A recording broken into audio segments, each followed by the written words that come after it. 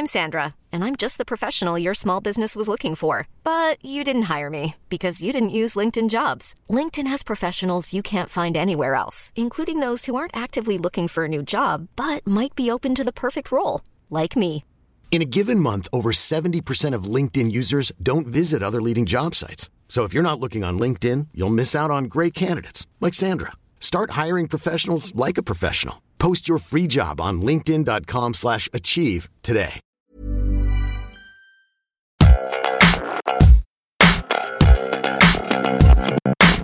Hello. Hello.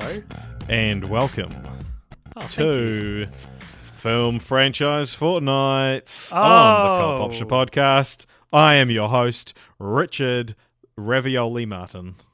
And I am also your host. What's my Instagram handle? Children of Meme. Follow me on Instagram at Children of Meme. Yeah. What else have you been? Call Meme by your name. Call Meme by your name. I was also 28 memes later. And I know who killed Meme. Yeah, I know who killed Meme. So I'm cycling through some of the best movies ever made, obviously. Replacing one of the words with memes. Anyway, follow me on Instagram. Follow Meme on Instagram. Follow Meme. That's great. You missed your chance. I tried to do Despicable Meme, but it was already taken. But I guess that's the obvious one. Yeah, Despicable Meme. That is a good one. Yeah. All right. So, AJ, what are we doing? What's this podcast? So this is Film Franchise Fortnights. This is something we do every fortnight. Which is 2 weeks, for those who don't know. Yeah, for those and our American listeners, where a fortnight is 3 weeks. Here in New Zealand, it's actually only 2. Anyway, so... So we watch an entire film franchise in that fortnight, and then we turn on the podcast machine to tell the world and all 173 of our regular listeners what we think of said franchise. Sometimes it's a franchise that everyone's seen, and it's more of like a cathartic thing for people to tune in and listen. Oh, what do the Cult Popture boys think of the Transformers movies or Kung Fu Panda? Yeah. Sometimes it's a touch more obscure, like, oh, what do the Cult Popture boys think of Air Bud? All 17 of them. And sometimes it's kind of a hybrid of both, depending on who you are and what niches of film you fall into. And what you look like. Yeah. What? Such is the nature of this kind of... I feel like there's a sect of society that are really into the franchise that we're covering today. It's a very recognizable franchise. Whether or not people have actually seen them, I think, is a different story. Very true. And I don't know why we're acting like it's going to be a surprise when you've already seen... when it's the fucking title of the episode. The title of the episode. But Richard, what are we talking about today? We are talking about Hellraiser. Ooh. The 10-film iconic horror franchise. Yeah. From the mind of Clive Barker. So I have so many questions, Richard, and I'm sure we'll get to all of them. I haven't written a single one down, so I'll probably forget. But about a year and a half ago on this podcast, we covered the Nightmare on Elm Street and Friday the 13th. It's actually pretty close to 2 years now. Oh, really? It was our last franchise of second to last franchise of 2016. Wow. So we covered all 20-ish, I think, of those movies. 20 movies. And we sort of got ingrained in the slasher horror world that those two franchises, Nightmare on Elm Street and Friday the 13th, kind of championed. Like, they are held in very high regard by the people who like them. And so they should be. Yeah, and for sure. But we did kind of feel while doing the episode that there was still more to discover in this weird kind of slasher horror world, and it's specifically ones that got like dozens of sequels. Yeah, and Hellraiser was probably the next one on that list of like iconic horror villains, I guess, is the main distinguisher about it. Yeah, and of course, Nightmare on Elm Street, you've got Freddy Krueger with his bloody claw fingers and his Bernie face. You've got Friday the 13th's Jason Voorhees with his hockey mask, which he only gets in the third film, and his, lumbering stature and his machete. And Hellraiser has Pinhead, the demon, the Cenobite, if you will. Is that it? Yeah. I watched these movies on a very tedious sound system and did not hear it as Cenobite once. What did you hear? I heard like Cinnabon. I heard like Megabyte. That I was I couldn't remember it off the top of my head. Right. And then I feel like they don't say it for like 4 movies in a row at one point, and then it comes back in, and you're like, oh yeah, that's what they're called. So Cenobites or Cenobite. Cenobite. Cenobite. Okay, go on, please. So you've probably seen this character before in some form or another. He's got pale white skin and a grid carved into his head with nails sticking out of all of the vertices. Did you have to look up the right terminology there, or did you just know vertices? Intersecting the intersecting point on a grid are called vertices. No, that's just actually, to be fair, I didn't know it, so you're better at maths than me, though. Yeah. No, vertex. All right. Vertices. Anyway, yeah, you made me doubt myself for a second because I thought maybe it only was for 3D objects, but no. I did not mean to make you doubt yourself, Richard. I would never do that. Yeah, no, it's like year 6 geometry. So right. Nice. Maybe you need to retake year 6 geometry, AJ. I don't think I did take that. So, Hellraiser came out in 1987, and it was directed by Clive Barker, who, if you mention to people that are like kind of in the know, he's like David Cronenberg kind of person, like an auteur that's like known as being real fucking weird. Yeah. And yeah, so just so we know as well what was going on in 1987. You also had Evil Dead 2 came out, Nightmare on Elm Street 3, and let me just check if there was a Friday the 13th that year. There would have been, surely, because they were already going for a while. No, actually, there was one in 6 came out in 86 and 7 came out in 88. So it wasn't there you go. Thing that year. Hellraiser filling the Friday the 13th, 13th size hole. So I have so many questions, and we've talked about this before with some previous podcasts that Richard and I tend to take turns in who does all the research. Typically, that doesn't necessarily stop the other from looking into it if he wants. It's more just like Richard hosts Mission Impossible and I host Kung Fu Panda. And we come together, and whatever we both know, we both know. But you specifically asked me not to research anything. Yeah, because like often, if you're doing it, I'll be like, oh, who's that actor? And I'll look them up, and then you kind of end up on like a trail and stuff like that. And so, yeah, because this franchise, I this is one of the ones that I was reading about a few weeks ago, and I knew kind of a couple of interesting pieces of trivia. And I was like, I want you to watch the films without knowing this stuff and see what you think. But I have to say, if there was ever a franchise in which I felt I needed to know more, it's got to be this one, man. Not even out of fire away your questions. I have the answers. So you've already kind of answered who's Clive Barker, because the first film is called like Clive Barker's Hellraiser. He's like the Jim Henson to the Muppets of the Hellraiser series. And so, but I was like, who the hell is this guy? So he's just. What else did he do? He's an author as well, and he's done like comic books and stuff like that. So, but he's known for that kind of really kind of weird, creepy sort of horror. And like, there's a few people at work that I've like mentioned them watching Hellraiser, and like, oh, Clive Barker's a fucking weirdo. Right. Yeah, he is. And someone was like, I said, I asked one of the older guys, I was like, have you ever seen the Hellraiser movies? He's like, yeah, I saw the first one on the cinema. He's like, hey, Clive Barker's he's a strange dude. Is he still around? Is he still kicking it? Yes, he is, yeah. Oh, that's good. And we'll get to that. I guess. I mean, it's not bad. I wouldn't wish death upon anyone. But anyway, okay. Yeah, so should we have a go at giving a synopsis of the film, because so this is gonna this is gonna be hard. Because the thing is, and I experienced this on Friday when I was talking to people at work about doing this, and it's like Freddy versus like Nightmare on Elm Street. Ask me what Nightmare on Elm Street as a series is about. Oh yeah, what's Nightmare on Elm Street about?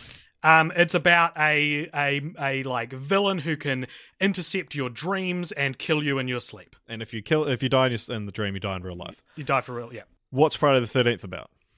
So Friday the 13th is pretty simple. Basically, there's a dude who drowned and he's come back as like a monster ghost kind of thing, and he's hell-bent on revenge on people who are doing the same behavior that those who were responsible for his death were doing. Simple, easy, makes sense, obvious. What's Scream about?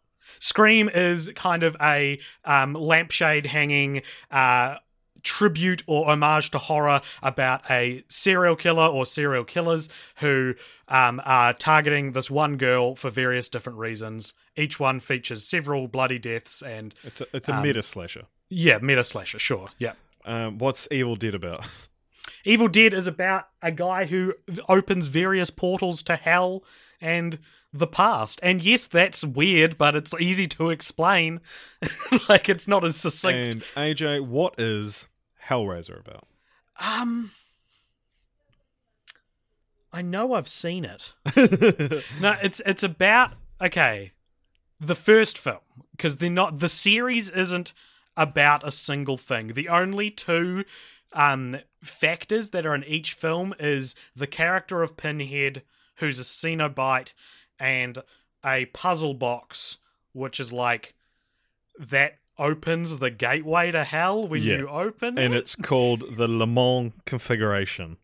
Okay. Which is like, so I was reading about, as the films go on, and it talks about, the box is called the Lament, like Lament, lament as in like you lament something, something. But then in like the 7th film, or even later than that, someone's like the Le Mans configuration, and I was like, what? Le Mans, because it's not said out loud. So I am going to call it the Lament configuration. Okay, for the podcast. All right, that's fine. I'll call it the Le Mans configuration, and it will satisfy everyone. Okay, so the first film, the first film starts with this dude in some like weird, Middle Eastern?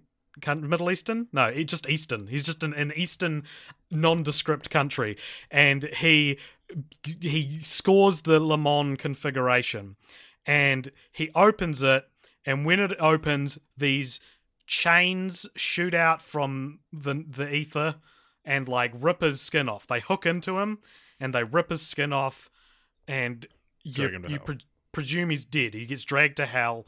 And then we go to another story. There isn't I'm sorry, there's no log line for this film. I don't know how to do a log line. I have to go beat by beat through the film. So then we go to the guy we just saw, we go to his brother. And he's got a wife and a daughter who have just moved into the brother's the house where he died. Sure, okay, there we go.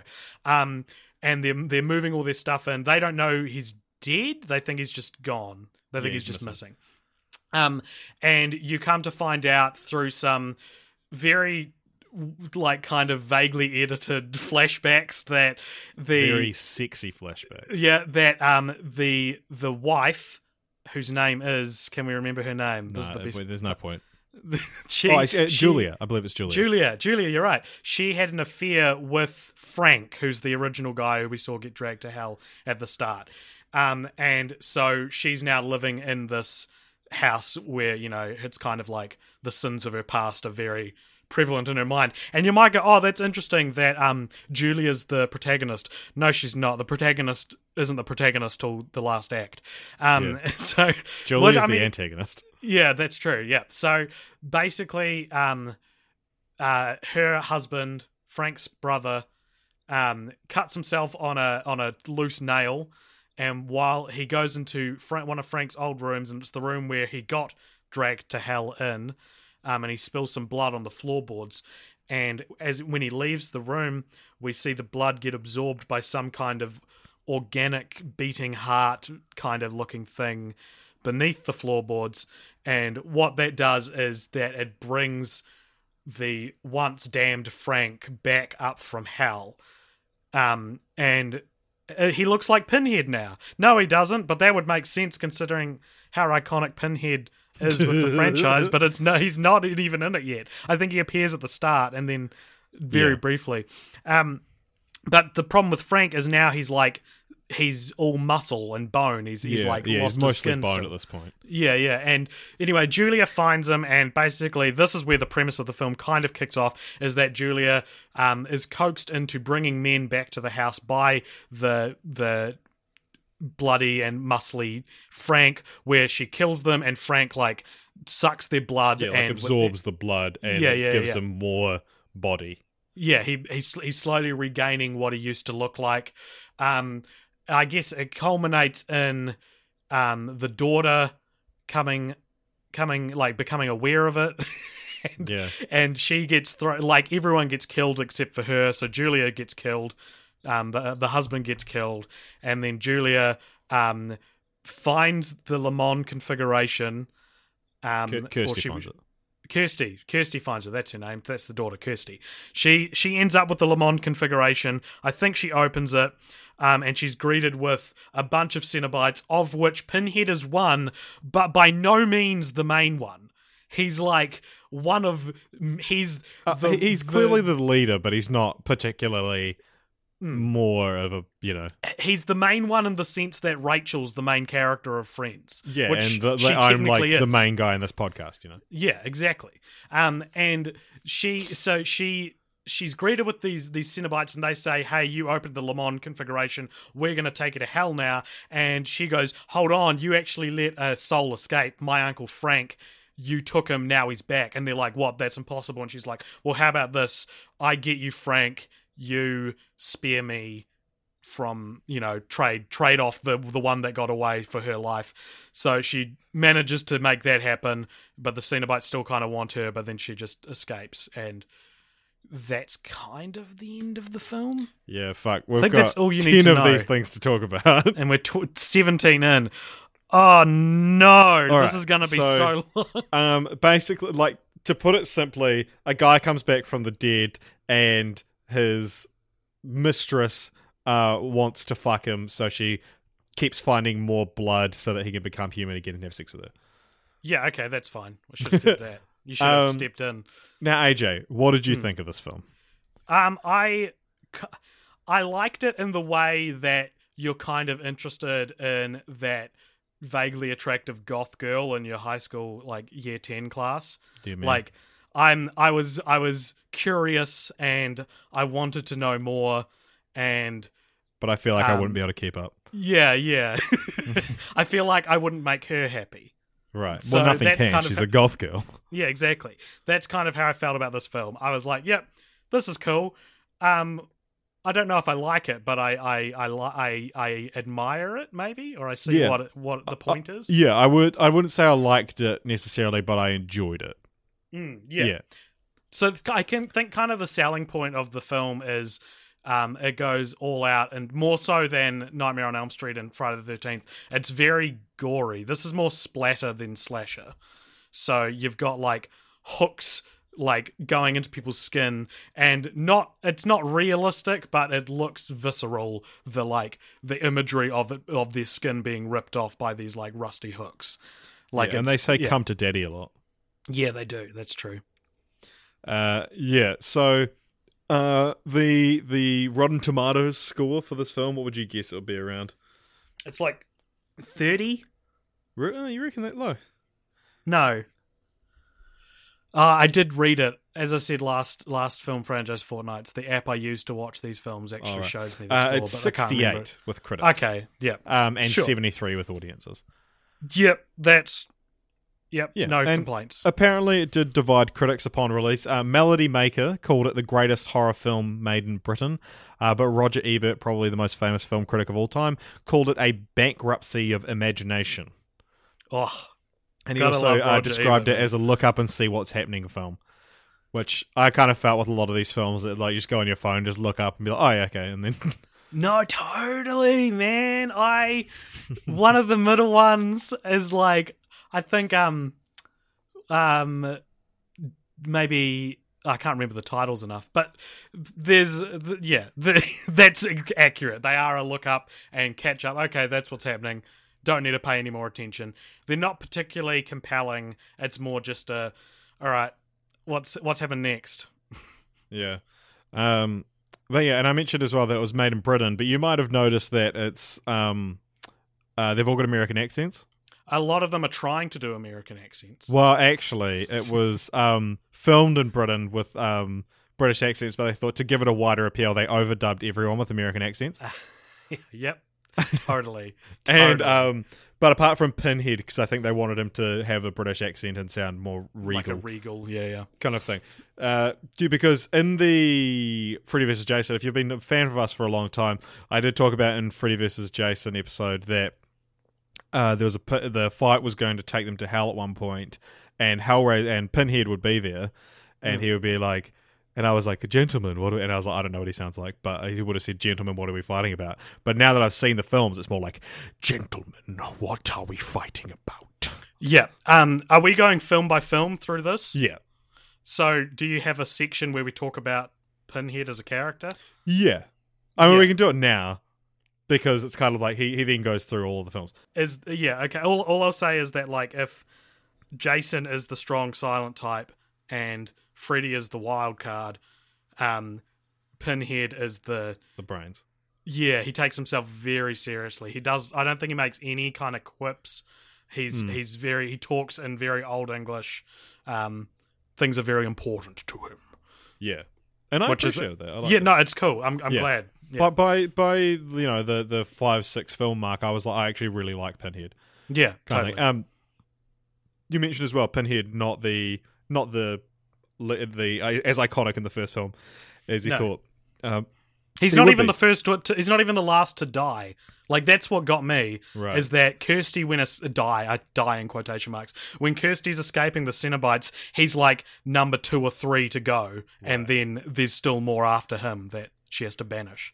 Well, so in the film, he's the leader of 4 Cenobites, as I mentioned. There's himself, Chatterer, a female one who was nicknamed Deep Throat by the crew because she has like her throat is like opened up, but she's never actually got a name. She's just the female Cenobite because Deep Throat's kind of sexual. And the other one, there's a big fat one, and his name is Butterball, which makes this our second franchise which has a character whose name is or is based on the word Butterball. I'm covering my eyes with my hands right now because that's so funny.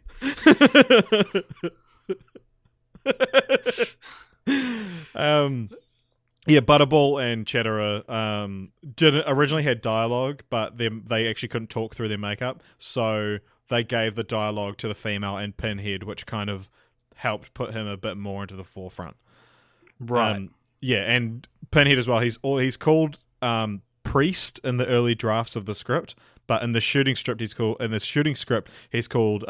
Cenobite. Apparently Clive Barker actually hates the name Pinhead. He thinks it's undignified, and he made a comic in 2011, a Hellraiser comic, and he's referred to as Priest in that, and he's also said that he has a true Cenobite name which will be revealed at some future date in some future project. Right. No, Pinhead's not his actual name.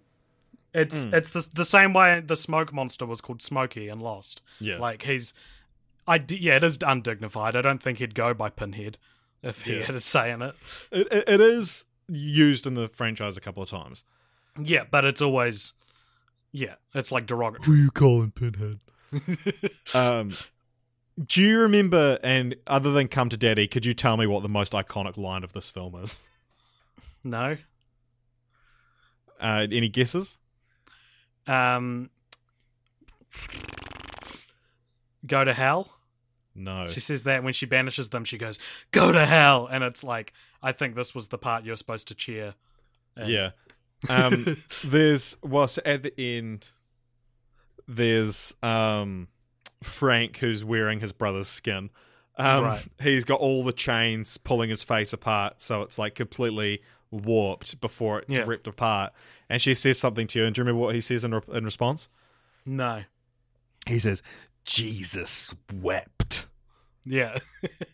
And that's like the, like, oh my God, chills down my spine kind of line. Really? I don't think I got it.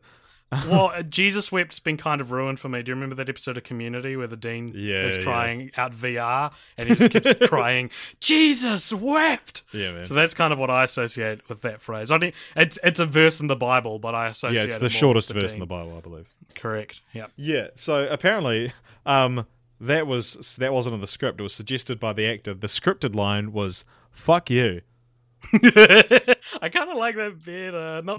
Not to trot on like the kind of theatrical nature of the dialogue in this film, but it would have been a nice cut through the tension of it, I guess. But maybe not. Yeah. So Pinhead. Oh, we should mention as well. Pinhead's played by a guy called Doug Bradley. So it's like in the same way Kane Hodder is Jason, Robert Englund is Freddy. Yeah, so apparently he was offered to either play Pinhead or one of the movers at the very start of the film, and he was like, "Oh, I should play one of the movers because I'm just starting as an actor. People should be able to see my face." So he was like, almost turned it down to play like a 5-second role. Wow, amazing. But yeah, now like, I mean, his face isn't necessarily iconic, but like a version of it is. What kind of ultimatum is that? Yeah, you can be in our film. We were really impressed with your audition. We'll give you a choice. You can either be an unnamed character who serves nothing really to the plot, or literally like the face of the film. What would you rather be? Yeah. So the poster for this film as well is Pinhead, and it says like, He'll tear your soul apart and stuff. So was that the original poster? Or was it like... Yeah. It was? Interesting. So even from the get-go, I thought it might have been like a Stewie Griffin situation where he was just the most loved by fans character. Yeah, well, I think it's upgraded. Like... it's a bit of that, but it's also like, if you were created, like looking at those, at the like characters, and also like you have to remember that these posters are like submitted to the MPAA, and it's like, if you're having the Cenobite, like you can't have any of the Hook pulling people apart, you can't have any of the skinless imagery. Like Pinhead, kind of like is shocking imagery, but he's the least offensive looking of the Cenobites for sure. Yeah. Okay. But yeah, so Doug Bradley took the role, and then apparently at the rap party, he was real upset because no one was talking to him, and he thought he got along real well with everyone. And then he later realised that no one recognised him because no one had actually seen him out of his makeup. I'm going to look up what he looks like now because I don't even know. What's his name? Doug Bradley. Bradley. Cool. Yeah, so the video release I was reading had just a couple more like funny bits of behind the scenes trivia. The video release had a home shopping network show at the end of it, where merchandise from the movie could be purchased, and it was hosted by like some old lady who said she was a big fan of the movie. So you like buy random shit. That's awesome. And also, I just thought the story was real funny. So the opening sequence originally featured the Butterball Cenobite reassembling Frank's mutilated face on the attic floor using actual eyes, a tongue, and pulped flesh from a butcher's shop. Once this decision was made to emphasize Pinhead and press materials, so... You know, there you go. Okay. Yep. Doug Bradley was brought back, and a new scene was shot featuring Pinhead reassembling a prosthetic face. Simon Bamford, who plays Butterball, was never told that they were doing this, and for years he would tell fans at horror conventions that the brief shot included in the film of a hand piecing Frank's face together was taken from the scene he filmed. It wasn't until the 2010s, during a making-of documentary, that he found out it had been entirely cut and reshot. So he thought, they just cut my scene, but they still used my hand. He didn't realise they reshot. Right. And also... He's the Eric Stoltz of Hellraiser. Yeah. And also, an interesting piece of trivia I got from IMDb. The word Cenobite means member of a monastic community. 0 of 2 found this interesting. Monastic? Yeah, monastery. All right. Okay. Cool. All right, so...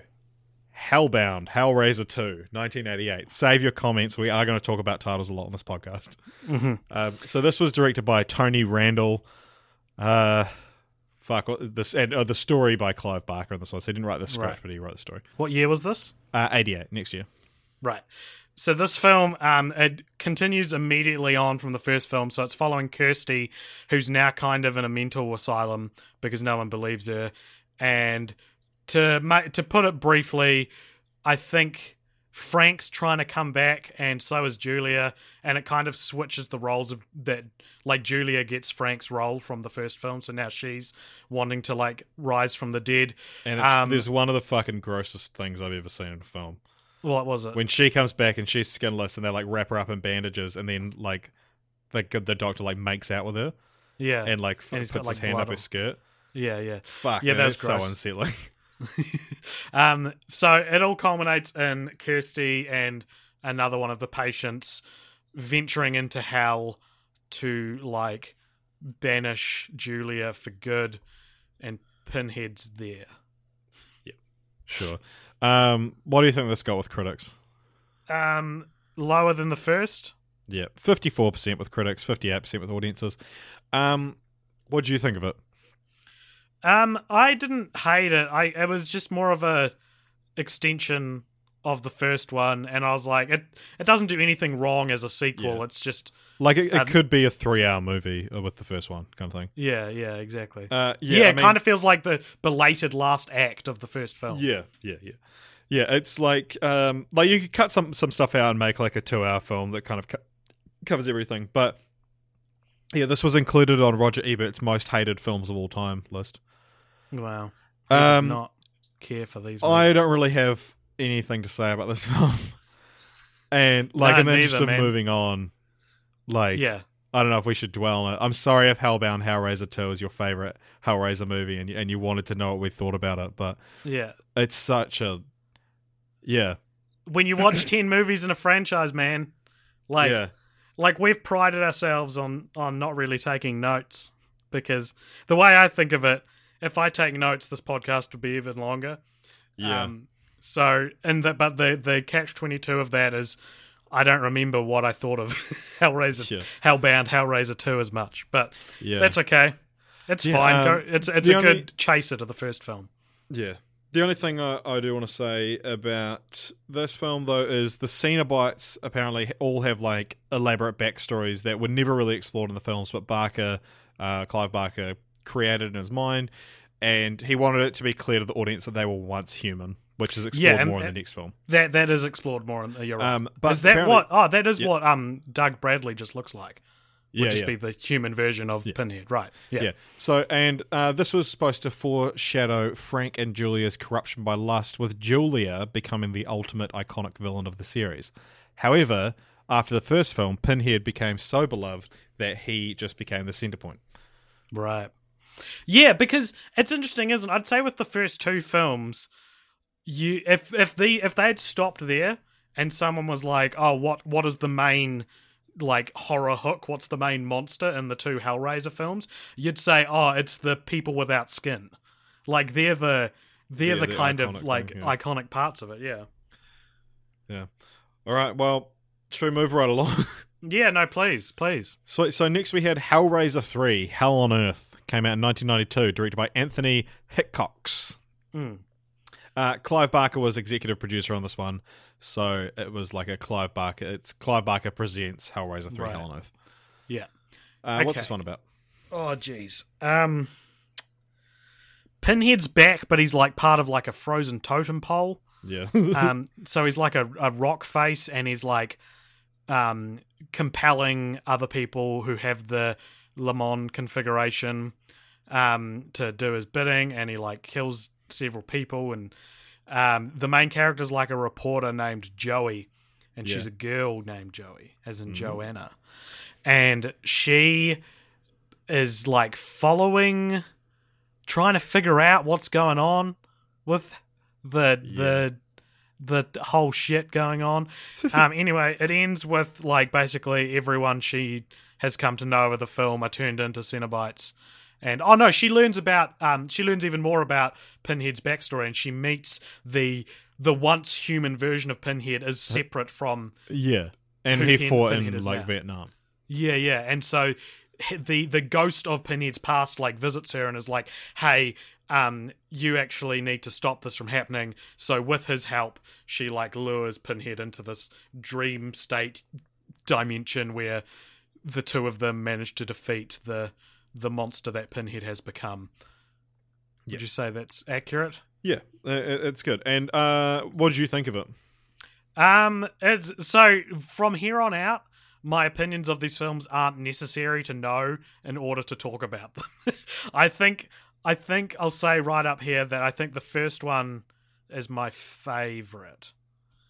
I don't know. Maybe it just whatever. Like, I enjoyed watching them. It's weird. I've never been so ambivalent but passionate about a series before. I didn't hate this one. I thought it introduced some clever ideas. It was cool that they kept reinventing how to show Pinhead and have Pinhead be in the film in different ways. I thought that was cool.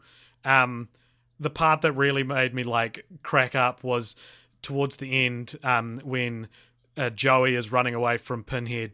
She runs into a church and she runs up to the priest, and it's like an empty church except for the priest. And she's like, oh, a demon's after me. And first of all, the priest goes into it like, oh, well, demons are actually like metaphorical, you know? This is a Catholic church. They do not believe that demons are metaphorical. I'll tell you that you would never catch a priest saying that these it's great though, because when he basically, it's a setup because he tells her demons aren't actually real, and then Pinhead enters the film, enters the building, and she turns around and points at him and goes, then what the fuck is that? And it's like a real kind of cathartic moment. But then he like chains up the priest or nearly kills the priest, and then he stands at the podium of the church and stigmatizes his own hands and stands like, you know, with his arms outstretched as Jesus was on the cross, and goes, I am what I am. And it just made me crack up, because if you could, it's like it was designed in a factory to make my dad not want me to watch it.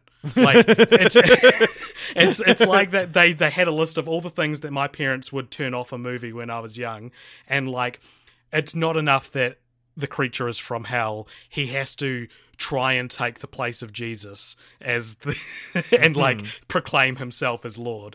Yeah, I would say this is probably one of my favorites. Okay. I without being able to tell you why necessarily, I just remember really enjoying this one while I was watching it. I think this was my most look up and see what's happening one. And maybe that is yeah, something right. You looked up the most. Yeah, so a couple of things about this film. At one point, it was going to take place in ancient Egypt. Oh, cool. Do that movie. And at one point, Peter Jackson was going to direct it.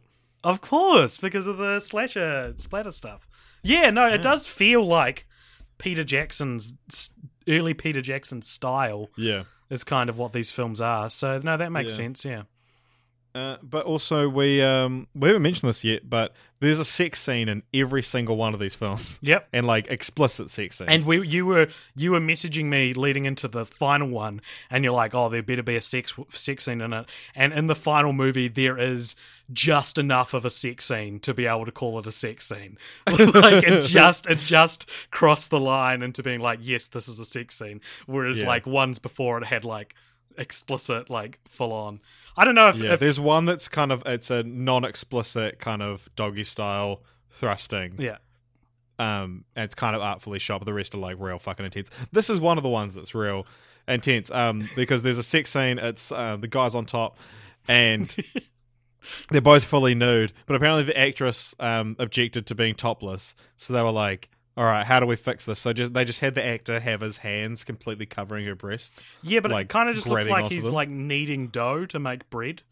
Like, it doesn't... It was real intense. I was like, fuck. It's worse than just being topless in the film. Yeah, yeah, that's my point. Like, that's ridiculous. Like, she's like, oh, I don't want to show my nipples. And they're like, all right, well, then we're going to have someone like kneading the shit out of them. No, fair enough. Yeah. So... this is also... Is this the first time that he's called Pinhead in a film? Yes, it is. First time Pinhead's called Pinhead. And that's from Joey before she sends him to hell, back to hell. And it makes sense in the context because it's like she's making fun of him. Yeah, exactly. She's making fun of him. She's like, go to hell, Pinhead, or whatever she says, something like that. And it's also, you do see, for those hanging out for the Kirsty connection, you do see Kirsty very briefly in like a videotape of another asylum where she's been sent since since the second film. So that's kind of sad, but maybe we'll hear from her again. Maybe we will. Also, IMDb trivia here. The word Cenobite means member of a monastic order. 3 out of 3 found this interesting. So this time they did find it interesting. Oh. Different strikes for different folks, I guess. Yep. All right, so that's the third one. We're just blitzing through them now. Next up came Hellraiser Bloodline. This came out in 1996, and this was directed by, and if you follow our Instagram, you might have seen this already, it was directed by Alan Smithy. Yep. And AJ, do you want to say what is interesting about that director? Sure. Alan Smithy's not a real person. Alan Smithy was the pseudonym directors gave when they were ashamed of a movie they'd directed. Yeah. And this is the first time I've ever seen it actually in a film. Yeah. Yeah. I was actually pretty interested reading about this. So the film's credited director is Alan Smithy. But, so yeah, like you said, it used to be the pseudonym you could credit if you didn't want or couldn't be credited for whatever reason, but it was formally discontinued in 2000. Right. So, like, this was one of the last films to do it properly. But I think there are still a few films with it, but there's, like, guild things with it. Right. Of course. Actually, I can tell you, honestly, I'll tell you what the last film to, like, fuck it up was. But anyway, the DGA, the Directors Guild of America, could, if the director could prove to the guild panel that they were not able to exercise creative control over the film, they could, use Alan Smithy. But once they gave you that, you weren't allowed to discuss the circumstances of why it's been credited, and you're actually never allowed to acknowledge that you directed it. So do people know who directed the film? Well, yeah, they do, but it's like these things come out, but it's like you're actually not allowed to speak about Directors Guild. But yeah, so the official poster film has no credits at all because they didn't want the Alan Smithy name reflecting poorly on the film, so there's just no credits in it. Who did direct it? What happened was Joe Chappelle was the... So, wait a second, let me get this. So Kevin Yeager directed it, but then Joe Chappelle finished it. So there's 2 directors on it. So Joe Chappelle was the first choice to direct her, and in fact he only agreed to do the 6th Halloween film, which he directed, The Curse of Michael Myers. He agreed to do that one if he could do this one, but apparently that had a really troublesome production, which we might find out about at a future time on this podcast when we cover the Halloween franchise. But he ended up declining to direct this film eventually after not enjoying the troublesome production of that one. But the original director of this one, Kevin Yeager, quit Bloodline, and so there was changes made behind his back and whatnot, and so they brought Joe Chappelle in, but there wasn't enough money or time in the budget to reshoot enough of the film so that he could be the credited director, because Directors Guild rules state that you have to direct a certain amount. Yeah. To get, and so that's what happened with Ron Howard reshooting heaps of Solo. Yeah. He had to redirect. He had to, do a certain amount. Cool.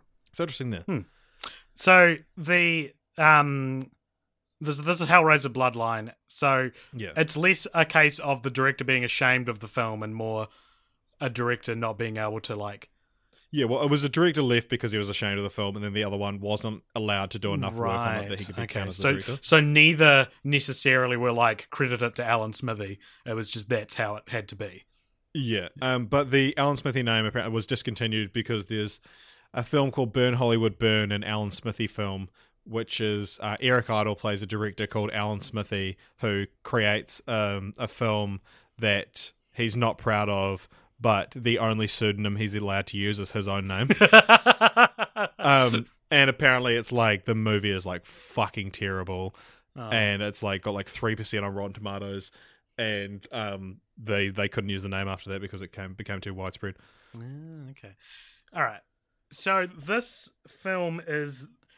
we're getting into some nice little sequel tropes by this film, because this is Hellraiser in space.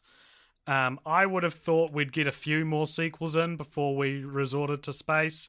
But no, this is set at least probably some fraction it's of it. It's in the year 2127. Yeah, but it's some fraction of it is set in space, and the rest is set back in time. So it does the Jason X thing where this is actually the furthest we've seen in the Hellraiser timeline. Yeah, chronologically, this film is last. Yeah, and so basically, there's a dude on a spaceship, and he's using like a robotic kind of like isolated chamber to unlock the Le Monde configuration so that all the Cenobites come out, but they're trapped in like this one little room. But just as this happened, like the space police show up and they are like, hey, not allowed to do this.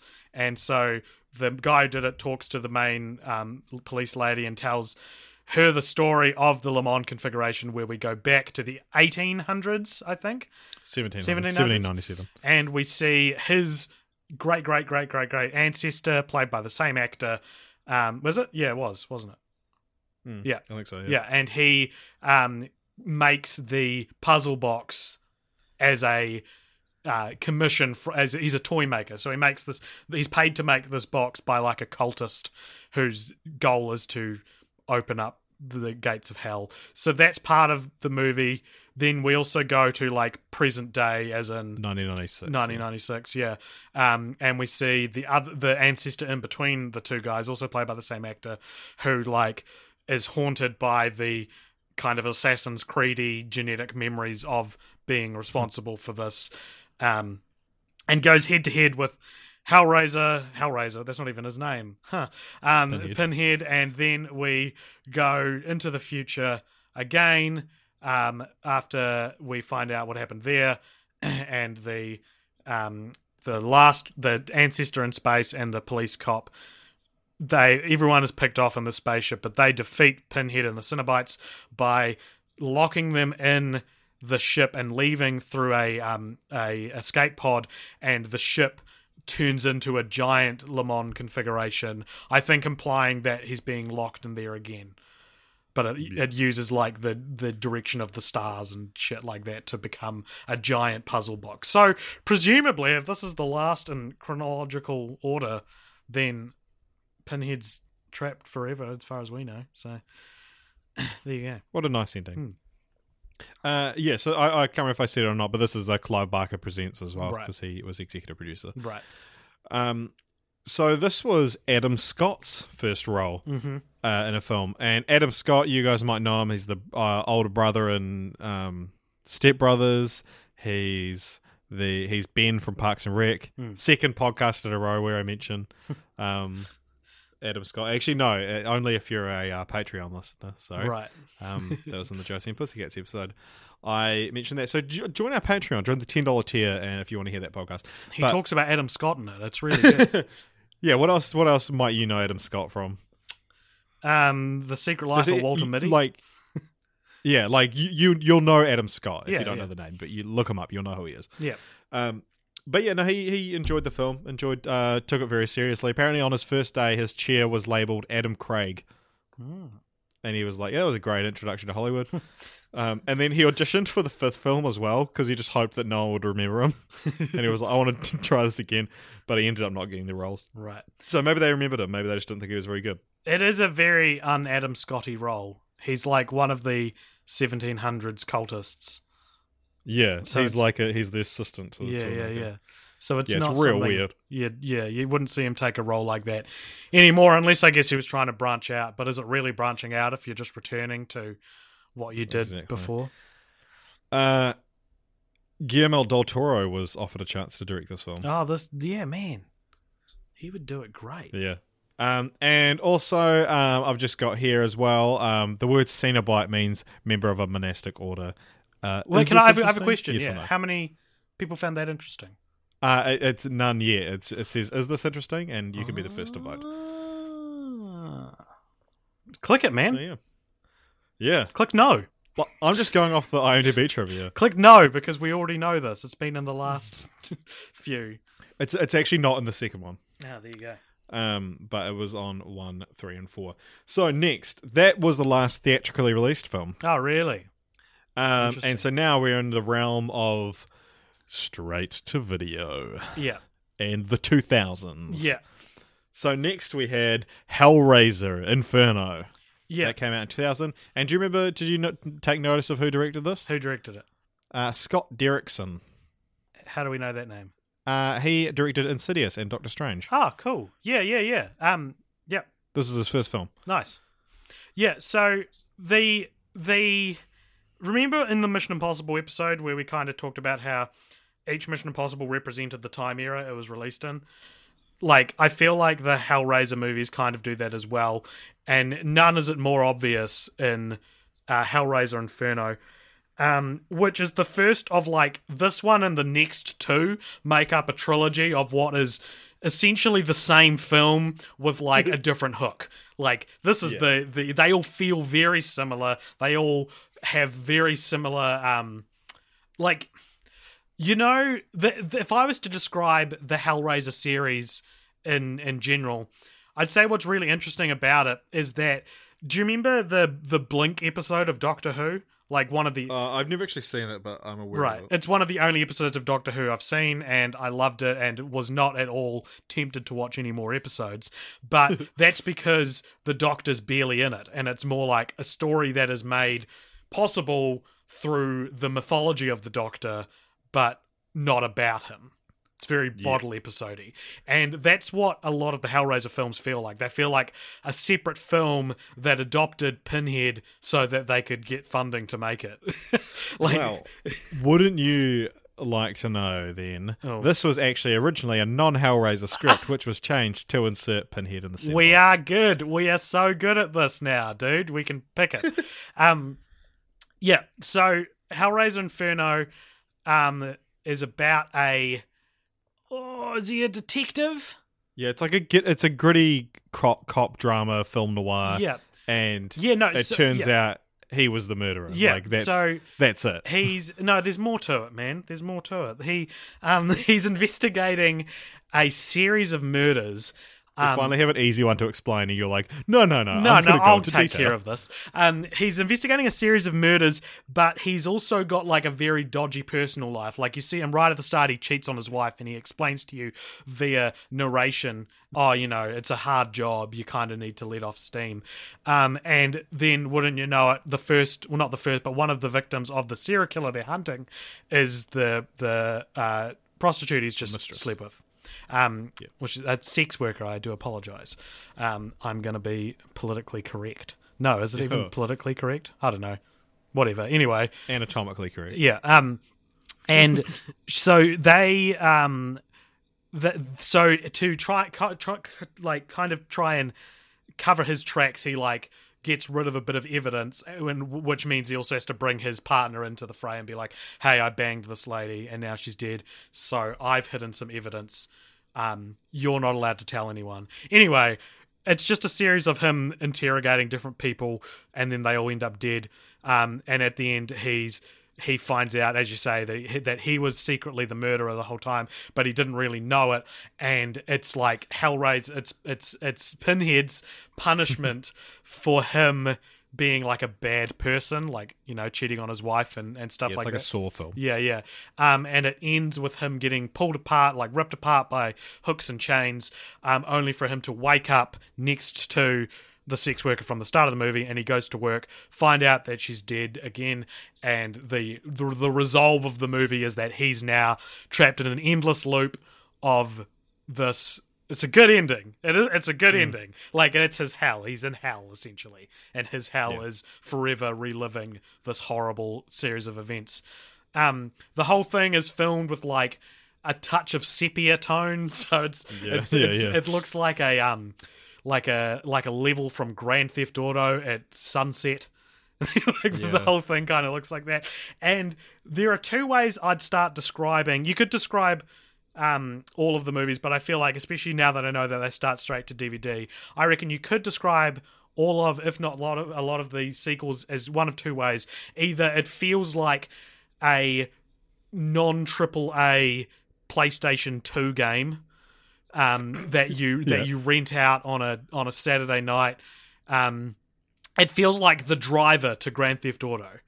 Like it feels like the one that's not quite as famous, but it did all right, and you play it, and like Inferno especially feels like you're playing like a point and click detective story.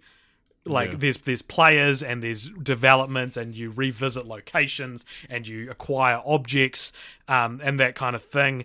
He opens the Le Mans configuration, by the way. That's how Pinhead gets involved. But the other way I'd describe this movie, and I might be going out on a limb here because this might be something that only I really experienced growing up. But did you ever get out of bed? No, that's just you did. You're in bed now. No, did you ever get out of bed in the middle of the night when you were like 11 or 12? I'm talking like 3 to 4 a.m. and sneak into the lounge and turn on the TV and just watch what was on. Yeah, do you know, actually, I did this one time where I got out of bed and I like started getting ready and I put on SpongeBob, but SpongeBob wasn't on yet, and it's because I'd woken up like 2 hours earlier. So I'm talking like you haven't even gone to sleep yet. Like you've gotten up earlier, like for the purpose of watching late night TV. I used to be fascinated by this. Yeah, the Hellraiser films, they may be a bit too scary to completely apply to this, but definitely in terms of like the plot, they feel like the movie I would turn on at 4 a.m. and it would be the on. tone and the aesthetic, like the way it's shot, the way it looks, the production value, it's all there. Yeah, exactly. Yeah. And that's what I kind of really liked Inferno because it transported me to that kind of mindset. And so the next, I think, 3 or 4 movies I actually watched in 2 parts because I kept falling asleep. But this, Inferno's actually pretty good. It's one of those things you can tell it actually kind of has a good director behind it. Yeah, there's a story that wants to be told in this. Yeah, it's got no critic score, to be fair, but it's got some good reviews. The general consensus of this film is like, it's decent, but its biggest flaw is that it's a Hellraiser movie.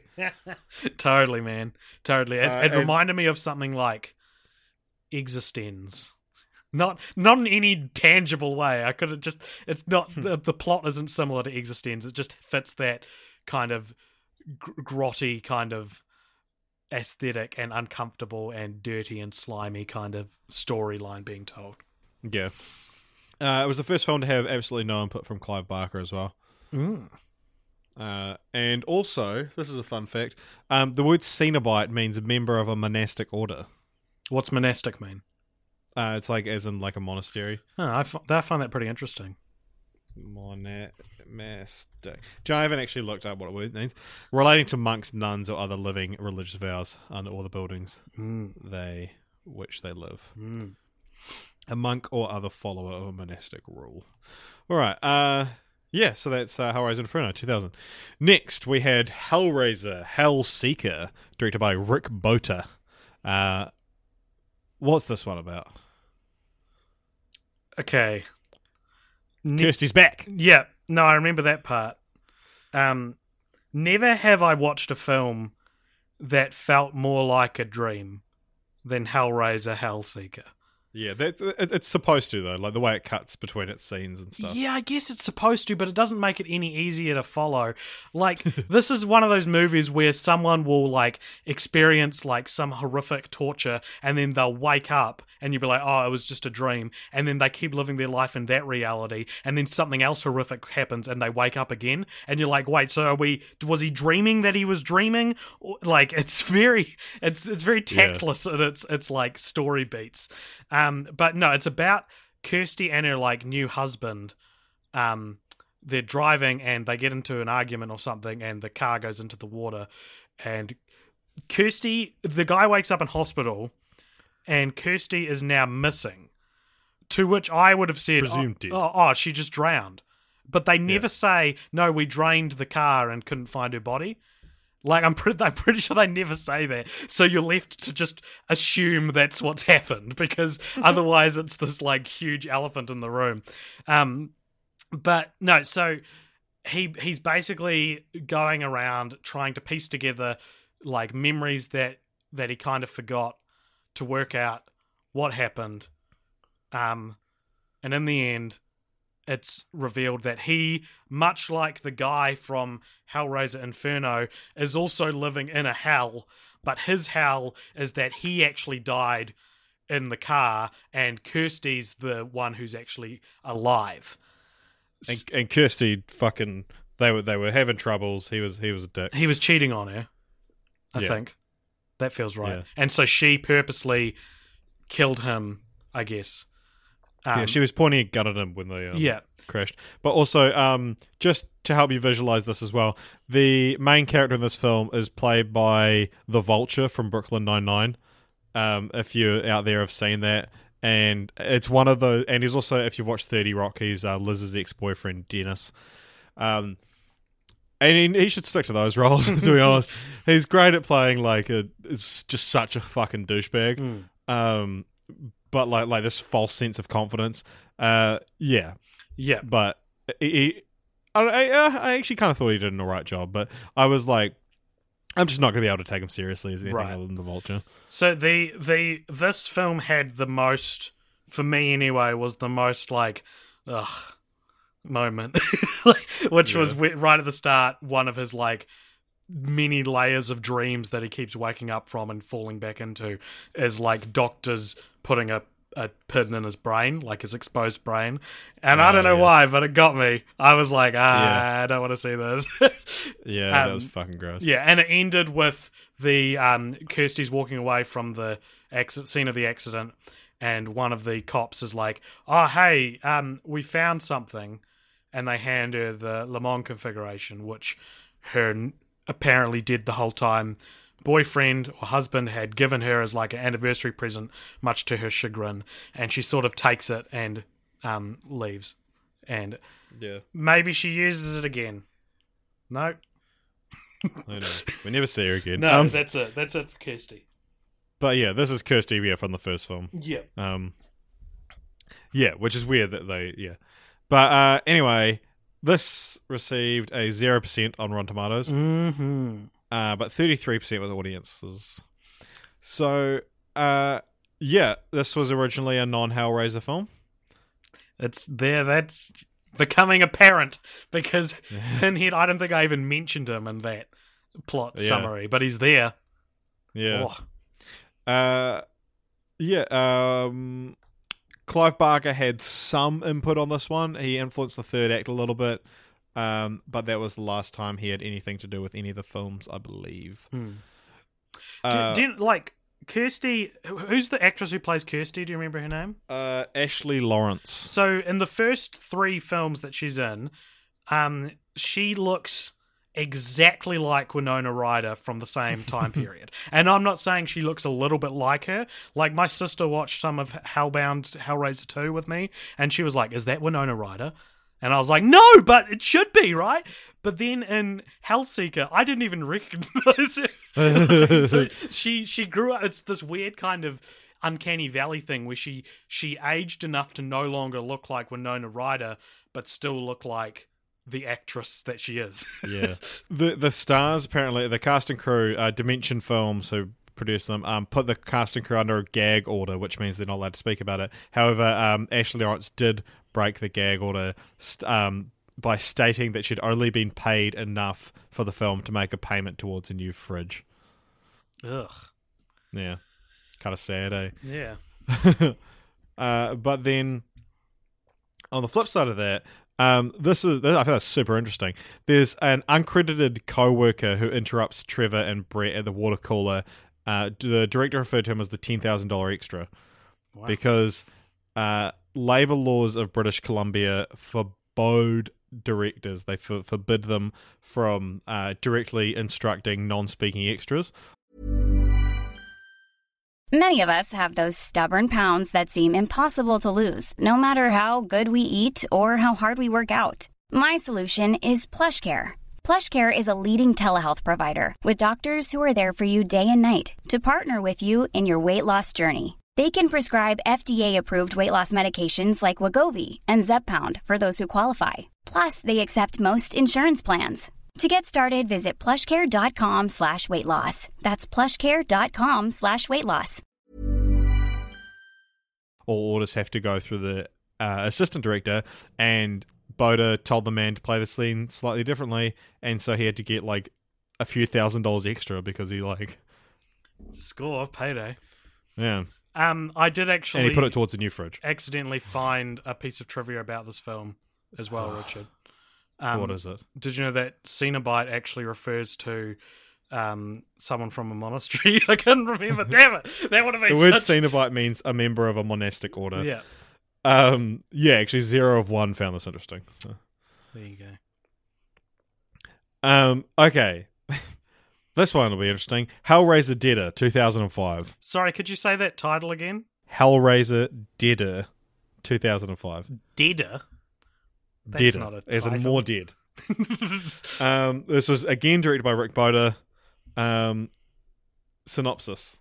Yep, so again, it's more or less the same thing, but this time the main character is a female journalist who's known for doing like hard-hitting stories, such as she like becomes a heroin addict or something. Anyway, it starts and her like chief, what do you call like a journalist boss? Editor-in-chief? Editor? Yeah.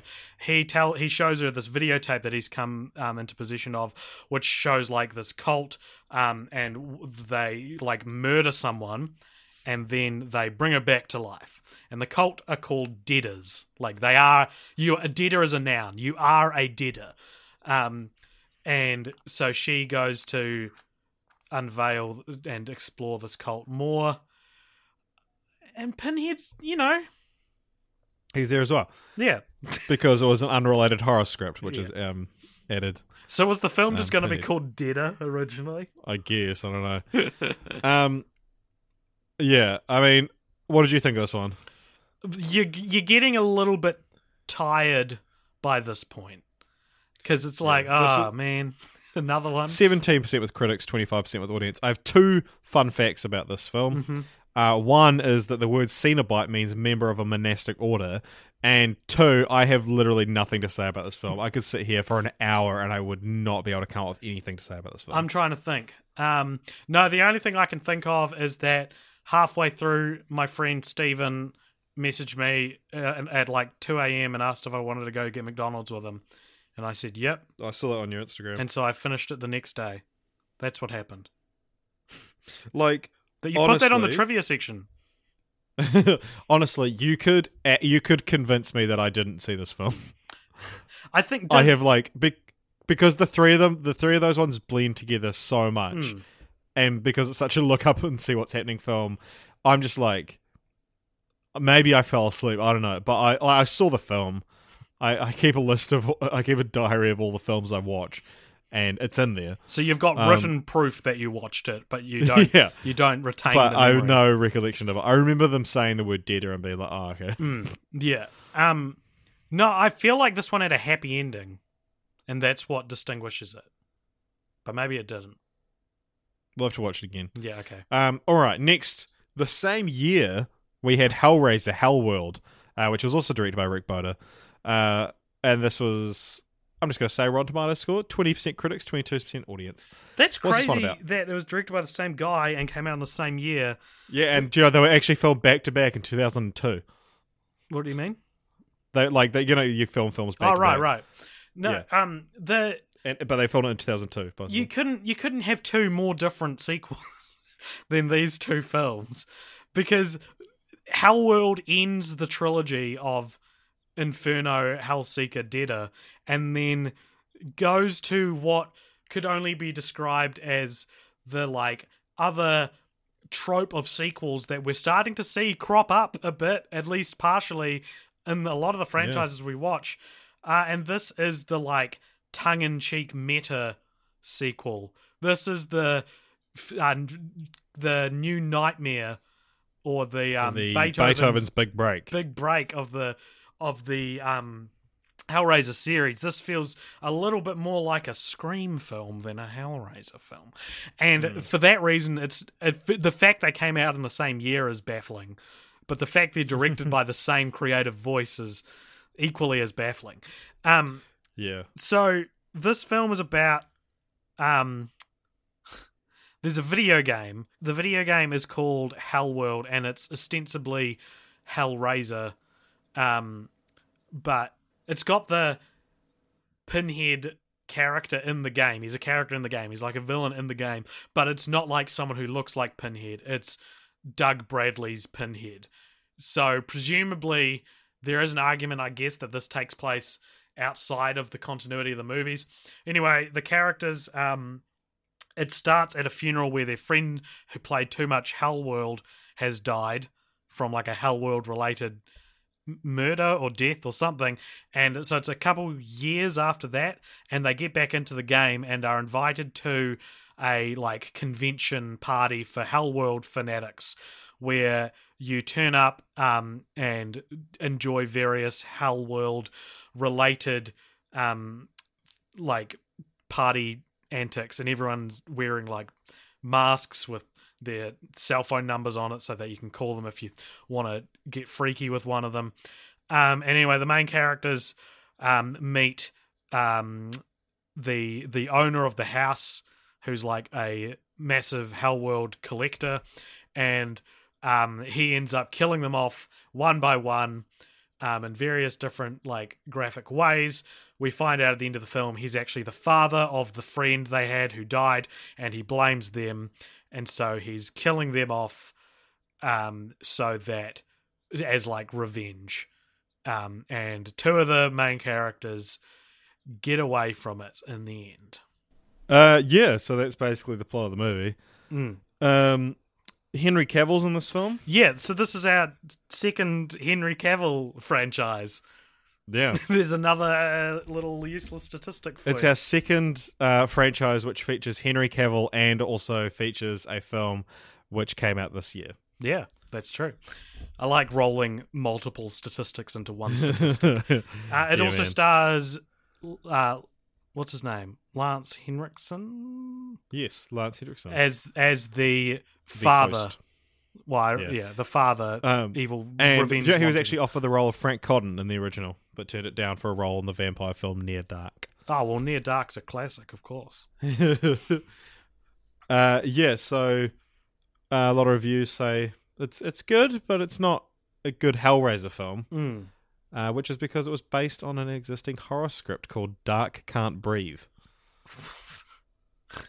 What does that mean? That's so weird. But yeah, what did you think of this one? Look, it's very... We experienced this with Beethoven, and that we probably... I'm guessing anyway, we haven't told each other what we think yet, but I'm guessing we enjoyed it more than how good it was, purely because of the time and place that we saw it and the context we saw it in, which was after watching, 7 other Hellraiser films, you get to this one that's vaguely refreshing in how it does the story. Like, it's meta, it makes fun of itself. They say Hellraiser in this film for the first time in the franchise. They use the words Hellraisers, which means like someone who plays Hellworld. So I didn't like the ending. So at the end of the film, you find out that the father has... It was like a shared delusion. Yeah, it's a shared delusion where he's like drugged them all through various ways, and they're actually all being buried alive, and they all kill themselves except for the 2 that survive in a way that relates to how we see them die. So the guy who lost his inhaler before he got his head chopped off, like, suffocates because he doesn't have his inhaler in the coffin. The girl who has her head buzzsawed open, like... What did she like pulled out her eyes or something like that? I can't remember. Yeah. And then Henry Cavill just dies of fear, which was kind of lazy considering. Yeah. Yeah. Henry Cavill gets a blowjob in this movie as well. And it's real weird. Yep, go on to that. Because they're all wearing masks, and she's lifted hers up so it's like perpendicular to her head kind of like thing, you almost. know, lads, when you're getting a blowjay and but yeah, so that like her head's like she's obviously like going up and down, but then there's like a mask just staring him in the face, going up and down as well. And it looks real weird. And then it does a scary face. Henry Cavill's kind of a weird dude. I don't know. I was like reading all the stuff about why Henry Cavill's real shady, and then seeing this film and like watching interviews with him as well. He you watch an interview with Henry Cavill, and he says things that he thinks are going to get a huge reaction from the audience, and he does this kind of like eye raise, head wobble, side glance to the audience. If you watch any interview with Henry Cavill, you'll know exactly what I mean. Like, go and you'll be able to point it out. And it's just kind of like, I don't know, something weird about him. You don't like Henry Cavill? I don't know, I want to. He's a massive Warcraft nerd as well, apparently, so the MMORPG stuff in this film was very close to home for him. You're adding him to like the Hall of Fame or Shame of different celebrities that you don't like. Yeah, I don't know. I didn't think like Henry him. would I make just it like there. He just makes me a little bit uneasy. Right. Fair enough. So, yeah. Is there anything... Now, AJ, I have a question for you. I feel like there's more to say about Hellworld, but I don't know. Yeah, it's actually... Yeah. It should be the one we talk about the most, but I was just real unmoved by it. And like, oh, okay, so, by the way, Pinhead is real in it. You find out at the end that he is actually a living entity because the dad, after he escapes, gets the Le Mans configuration and opens it, and he's like, what the hell? Because he thinks it's just a toy or a prop. And Pinhead turns up and kills him. But yeah, so I guess it does exist in the same continuity, and we can't. Yeah, this also had there's like the we talked about in Hellseeker, the like thing going into his brain. Yeah. This had one real visceral thing for me as well. When one of the guys is holding the Le Mans configuration, but it's like a fake one, and these two like pins come up through his thumb. Yeah. And one like pierces through his nail from one side of his thumb to the other. It comes up through his nail, and then one's like just below that. Yeah. That was real like ugh. I think even just describing it explains exactly how you felt. Yeah. But also, AJ, do you know what the word Cenobite means? It's someone who's part of a monastic order. Yeah. So 0 of 3 found that interesting on this film. Wow. You have a lot of hate in your heart to not find a piece of IMDb trivia interesting, because it's not like it deletes it, and it's not like it downvotes it into like a unseen category. It's just saying, nah, this fact's shit. Maybe it's because whoever was reading it had already read it on the other Hellraiser movies that it mentions. Yeah. All right, AJ. Here we are. We've gone through 8 films. Here we are at Hellraiser Revelations in 2011, directed by Victor Garcia. So what do you have to say about this film? There's quite a large gap between this film and the last film. Yeah, 6 years. Yeah. That's the longest we've seen, I think, in the series so far. Yeah. There was a 5-year gap. And I... Oh, it wasn't. No, there wasn't. Oh. I didn't know that until watching it. Before watching this movie, I assumed it probably came out in like 2006 or 7, you know? Then I was like, 2011? Oh, that's interesting. And then I immediately thought, that's probably not a good thing. Because this feels like we're in soft reboot territory now. And... this... Okay, what's it about, real quickly? So this movie... It's like... couple of guys go to Mexico. Yeah. They find the Le Mans configuration. Yeah. And it drives one of them crazy. Yeah, and he returns and the other one dies. Well, that's one half of the story. The other one is he returns back home where the 2 boys have gone missing and visits the family, and kind of they think he's like just survived something, but he's actually come back to torment them for their various sins. Yeah, because he's wearing the other guy's skin as well. Yeah. And so they think it's one of the sons, but it's actually the other son. And he tries to kill them all and summons Pinhead, who kills everyone but the sister/girlfriend of the that. So you think it's one guy and it's revealed to be the other. So you think it's the one guy and the main chick is his sister. It's revealed to be the other guy who was dating her. Anyway, that's just for semantics. But so it's like half set in Tijuana and half set in this house. And there's like one survivor, and then it ends. And this film, Richard... And some of it's found footage. Yeah, some of it's found footage, but not all of it. They don't want to commit to it. But this film, Richard, is a franchise's worst nightmare. This is an absolute garbage bag of a film. This is one of the worst movies we've watched on this podcast. This is up there, man. This is the other ones I'm like ambivalent about. This one starts and it's just an absolute. It offended me. Like I was talking to a friend about that. As a Hellraiser fan. Yeah. Well, it's not like it's an offensive film, but if you like Hellraiser films, you'd be offended by this film. And the reason for that, the main thing is that for whatever reason that I'm sure you'll tell me soon, Doug Bradley didn't return as Pinhead, and they recast him with probably the worst casting decision. They cast like this frumpy kind of chubby dude. Okay, yeah, honestly, yeah, this is like. Stop what you're doing right now and Google Pinhead. Yeah. Look at the photos that come up. Get that idea in your head. He looks pretty badass. He looks pretty cool. Now search Pinhead Revelations and you'll see this weird, chubby-cheeked, fucking baby-faced weirdo that we got stuck with in this film.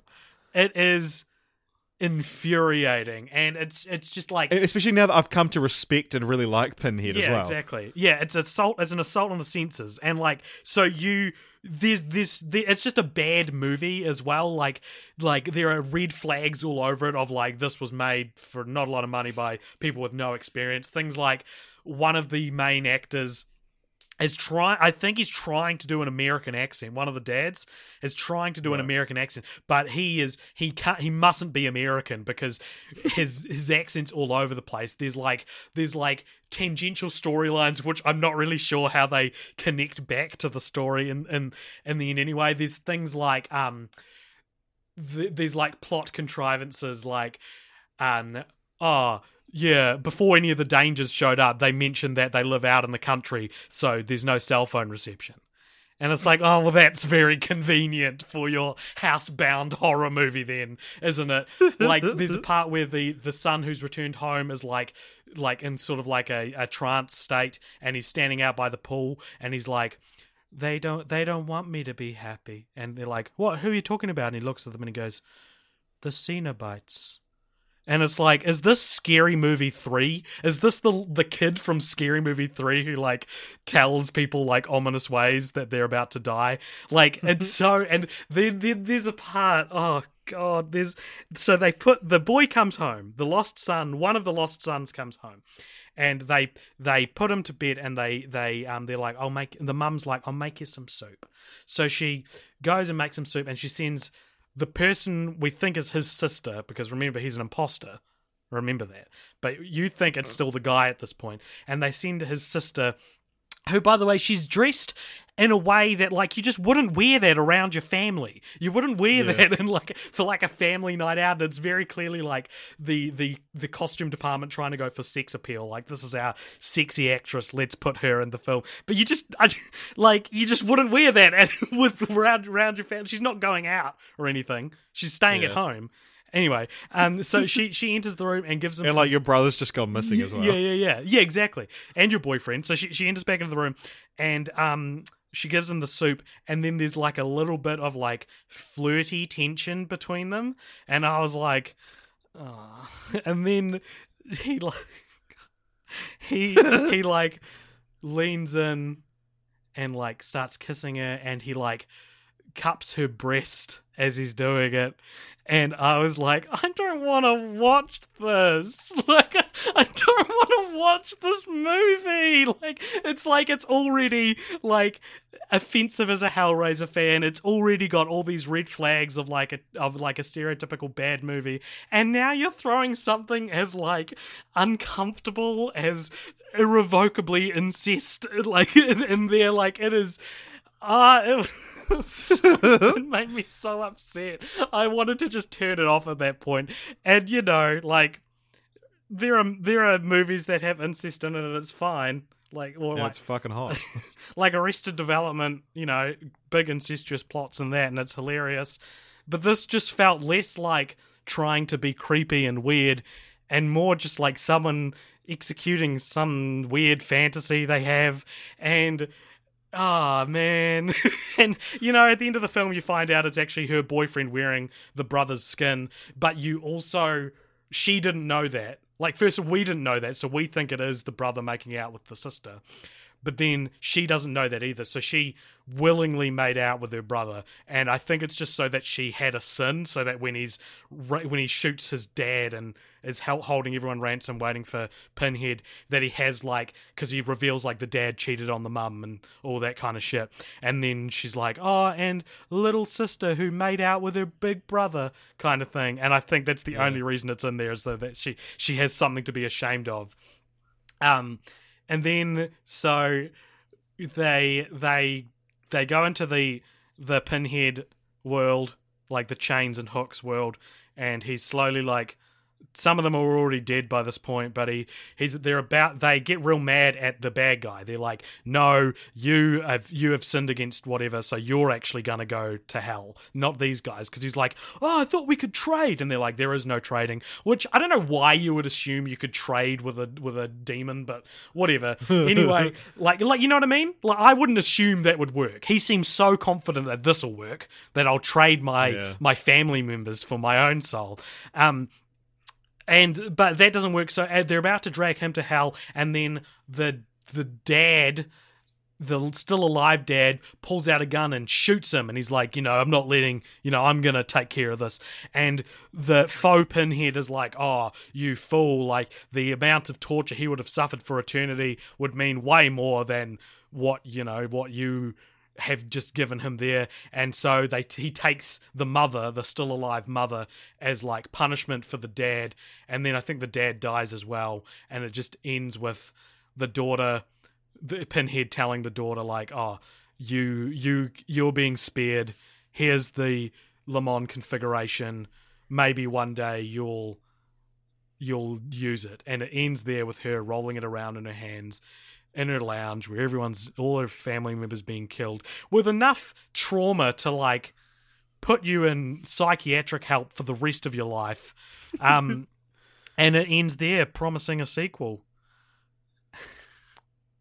Do you want to know any behind the scenes trivia for this film? Yeah, man. I'm sure there's a lot. All right. This is the first time since Bloodline, the fourth film, that a Hellraiser film was written to be a Hellraiser film. No shit. I could have guessed it wasn't, because it's so... Actually, no, because it involves the drinking blood to come back from the dead aspect from the first film that we haven't seen since then. So, AJ, would you believe me if I told you that this entire film, from start to finish, was made in 3 weeks? Yep. Because it was. 11 days of that was shooting. It took 1 week longer to make this film than it took us to watch the entire series and record a podcast on it. Yeah, man. So, I don't know how much you know about the film industry or our fans out there, but anyone who's familiar with the behind-the-scenes reasoning for Fantastic Four that came out in 2015, or The Amazing Spider-Man, which came out in 2012. These films and Hellraiser Revelations exist because movie studios have to maintain the rights to a film franchise, have to keep producing films in the franchise. Of course, it's so obvious now. Of course that's why it was made. So, they had to make one, or they were going to lose the rights, and... we'll talk more about this and continue the franchise, but they've been trying to do a remake of the original film since 2006. So they want to keep the rights so they can eventually do that. But they have to keep making sequels. Doug Bradley, as we mentioned, declined to appear. He released a statement. I wrote the whole thing here, but I don't know if I read the whole thing. But basically, he said, yeah, everyone knows now they're making a new film. You want to know if I'm going to be playing Pinhead again. I was approached in last week on 16th of August regarding a new Hellraiser film. It's not the remake. It's going to be called Revelations. It's the 9th film. I've had no contact or negotiations from anyone from Dimension Films, but they're just from private discussions with people involved in the project. The ink is barely dry on the script. It has to be in front of the camera in 2 weeks and in the can by the middle of next month. So on this 2 weeks from the 16th of August, it was going to be being filmed and it had to be finished by middle September. So he basically said, I don't know if they're getting someone else to pay Pinhead. I don't know what's happening. We'll find out together. And he did also say that his salary he was offered was the price of a fridge, which is how people measure salaries in Pinhead. Is that a coincidence, or is he making I have no reference? idea. But so a guy called Stephen Smith Collins played Pinhead. And the film was released in one cinema, which was for cast and crew and ostensibly open to the public. But also there was some... Clive Barker and Douglas Bradley haven't commented on the film. Barker's comments are in response to claims that the film comes from the mind of Clive Barker. He posted on Twitter, I have nothing to do with the fucking thing. If they claim it's from the mind of Clive Barker, it's a lie. It's not even from my butthole. Yeah, this is the type of thing, like, because so this would have been the last film, because the next one, the 10th one, came out this year. So if we had covered Hellraiser when this podcast started, we would have... when we got Freddy vs. Jason. Huh? Or even when we got Freddy vs. Jason, if that was like... Yeah, we did Freddy vs. Jason versus... Revelations would have been the last one we got. And that's depressing to think of, that for a long time, because, 2011 to 2018, this was... 7 years. Yeah. Longest gap. Wow, true. And that was that was it. That's all you got, baby. Like, you got... This is the last Hellraiser film until, as far as you know. So, yeah. Oh. But, yeah, you look at the Pinhead from this film, and it actually looks like something out of, like, epic movie. No, this film... And the production value is very Asylum or, this date film, movie. This film feels like a Saturday Night Live sketch where nothing funny happens. Like, it's got that dinner party... It feels like a parody that just... You take out the humor. Yeah, you know how, like, SNL sketches are always set in dinner parties? There's so many that are just dinner parties. Like, this is set in a dinner party. That's what it feels like. You keep waiting for like I don't know, like who's a SNL alumni? Kenan Thompson. Kenan Thompson to come out as Hellraiser, as Pinhead, and be like, "Oh, Jesus!" Like it's like something has gone wrong with this film, and now I know why, and it's as satisfying but equally as disappointing as I thought it would be. Yeah, I like, this was one of the main reasons, because I was reading about this a few weeks ago, and I was like, I really wanted to see what you thought of the film without knowing anything behind the scenes, or if you'd be able to work it out. Oh, you can tell some of that. I mean, I just didn't think about it, but watching it, like, because it starts found footage, and I was like, you know what? It's a good idea. Do a like, probably not now, but in 2011, yeah, man, a found footage, like, retelling of a classic horror movie. Then that's a good idea. You couldn't do it now, but now it would be like it would be like Skype recordings. Yeah, screen live. Yeah. So. So 2 more things about this film. 2 more quick pieces of trivia. One, Nico, the main character guy, his mum and dad are only 2 and 7 years older than him. The actor. What on earth? That's amazing. That's kind of amazing. Like, I guess it's he looks young, wouldn't it? It's not the other way around. And also, the word Cenobite actually means member of a monastic order. What's a Cenobite? All right, which brings us to this year, 2018, 2KA18, Hellraiser Judgment, directed by Gary J. Tunnicliffe. What is this one about? So this one is about a pair of brothers who are detectives. They're 2 brothers. The film's just called 2 Brothers. And they are investigating a serial killer very reminiscent of, like, the one from Seven. Because he's based in, like, biblical ideas, but instead of the 7 deadly sins, he's killing people after the 10 Commandments. And this, like, new hotshot cop joins them, and she's a lady cop, and they're like, we're gonna find this killer. And then parallel to this story, not Pinhead, but, like, Pinhead's little minion. Does he have a name? I want to call him something. The Auditor. The Auditor. So the Auditor... And he's played by the director as well. He's played by the director. Do you know what? I wondered if Stephen Smith Collins was the director of Hellraiser Revelations, because I couldn't think of another reason why they would cast that guy. No, so the Auditor, who is like a bald dude with like big, round Final Fantasy anime black sunglasses and like scars all over his face that almost looks like he's been patched together from other pieces of skin. Yeah. So he basically lures people, like bad people, into his house, and he interviews them and writes down all their sins, and then this big fat dude comes out, he's called the Assessor, and he eats your sins, the paper on which your sins are written, and then he vomits into a trough which 3 topless women drink and tell you whether or not the person being assessed is guilty or not guilty. This happens at the start with like a pedophile, and that guy's then sent to be cleaned, where a bunch of old naked ladies like lick him, and then I can't remember the name of the last guy, but he's like dressed in like a gimp suit, and he comes in and tears him apart. And it's basically like, as the film's title suggests, it's like a judgment. And so one of the cops investigating the Ten Commandments killer goes and winds up at this house and is judged for it. It definitely feels like 2 movies stuck together. It does. Yeah. And anyway, towards the end of the film, you discover that one of the brothers is actually the serial killer, and he lures the female cop into like this house where he reveals it to her, then he tries to kill her. And you think, spoilers, she's not dead, but you think she is. And then invites the brother over, and he comes along with the killer's wife, who's been having an affair with the brother. And basically, what does he do? Does he summon Pinhead?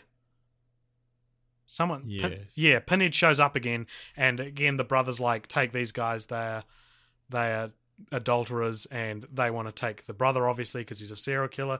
And so then an angel shows up and goes, actually, no, the adulterers, we don't care about them, but the killer is actually doing more for heaven, because he is actually putting so much evil in the world that people are turning to the good, which is heaven. And again, we're in that territory where it's like, how can we piss off AJ's parents the most? Let's make heaven corrupt. Like, and so she convinces Pinhead to leave the killer alive, and so he does. And then when time starts again, or whatever, they return to the mortal realm, the female cop you thought was dead, immediately shoots the brother, killing him, and the angel gets real mad at Pinhead and is like, oh, you did that on purpose, and then he like hooks the angels and kills her.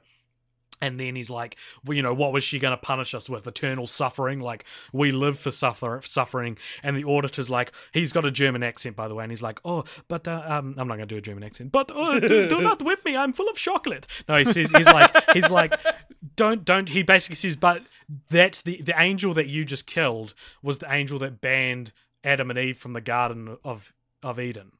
Banished. They're banned. Live, do not let these people in. Sorry, you're not on the list. And he's like, so what if we are just banished? And then the kind of last shot of the film is a humanized Pinhead as like a bum on the street screaming that he wants to go back to his life as Pinhead.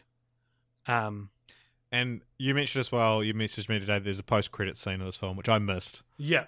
So the post-credit scene, it goes to Berlin, Germany, and these 2 Mormons bike up to a door, and they knock on it, and they're like, Guten Tag, and they say, like, can we tell you about the good news of Jesus?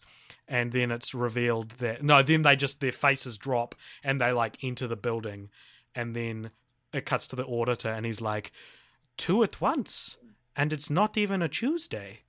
Which, like, ignore the fact that that's a stupid line. Yeah. But it's also like, I thought the Auditor was banished to the mortal realm. It's apparently not. So I guess it's setting up a sequel, but not really. All right, interesting. What did you think of this one? The start, the first 15 minutes, I was like, this is wonderful. Like, this is schlocky, and like they're chewing it. You know, they're enjoying what it is. You know, because it starts with the auditor torturing this pedophile, and I was like, this is great, man. This is it's like that setting up the rules with the vomit and the naked ladies. Yeah. It's kind of Human Centipede. Yeah, totally. But it just sets up like a really like it doesn't take itself seriously, I think. So it feels very fun. You know, it's schlocky. Schlocky's the right word. And so it started, and I was like, this is all right. Like, I'm kind of impressed with this. And then it very much goes off the rails, and it kind of just becomes like a fart in the wind of a movie. Like I kind of was interested in the two brothers and the female cop storyline investigating a serial killer. So I was like, all right, let's see where this goes. But then when the brother who's revealed at the end to be the killer winds up in the auditor's clutches, like, it's just him for like 35 minutes. You don't return to the other characters at all. So there's again, there are red flags of like that kind of reek of like inexperienced filmmakers, I guess. One thing that I noticed is that when the investigator, the cops, they go to the house of the pedophile from the start because they're, you know, following the breadcrumbs, and the landlady's like, if he's in there, then he's sitting in the cold and dark because he hasn't paid his rent for 2 weeks, so I shut off power. And so they enter the building and and then a scene later, he's like, I'm going to return to the house because I had a hunch about something, which is kind of like pretty contrived, because I was like, why didn't you just do that before? But anyway, he enters the room, and he turns and yells off camera, thanks for turning the power back on, and then flicks the light switch. And you don't see the landlady, you don't hear the landlady, and it's totally like, oh, we want him to return here, but he kind of needs the lights on, but we don't want to pay this actress to come back. Oh, just have him walk in and yell off screen. You know, so it's stuff like that, which feels very... Do you know what? I'm veiled. So glad you mentioned the landlady. Yeah. Because I don't know if you noticed in the opening credits, the first two credited actors are the brothers. Mm-hmm. The third is Heather Langenkamp, who you might recognise as the main character from Nightmare on Elm Street. Quite a big get for the series. Yeah, totally. She plays the landlady. She's in the film for 45 seconds in one scene, and she's wearing old lady makeup. Just give her a different character. Right? or just cast someone else. Or just have the landlady not be that old. Yeah. No, that's interesting. So that there's that aspect of it. I was enjoying it up until he gets pulled into the house and he ends up having like nightmares and brings the brother to the house, but of course it's cleaned out and stuff like that. I really didn't enjoy the twist that he was the killer. I just feel like you'd know. I've seen it before. Yeah, and you'd know it by that. Like there's so much going into it that they've written up and studied, and the way that the brother works it out, the other brother works it out, is that he says to him, "Oh, God judges the wicked and the blessed." I don't know, whatever. He quotes a Bible verse to him, which is from a book of the Bible, where called Ecclesiastes, and Ecclesiastes means what's the word? The name of the killer is like the processor or something like that. Which means teacher, and Ecclesiastes means teacher. Therefore, the other brother works out, oh my gosh, my brother's the killer. Richard, Can you imagine if there was a serial killer called like the Mechanic, and then I was talking to you about something, and I mentioned like the Spanish word for mechanic, and then you went, AJ's the killer. Like it's a bit of a stretch, isn't it? Like, I also didn't like that the like final showdown, they jump through hoops to get to the same result that you would only have to jump through one hoop to get through.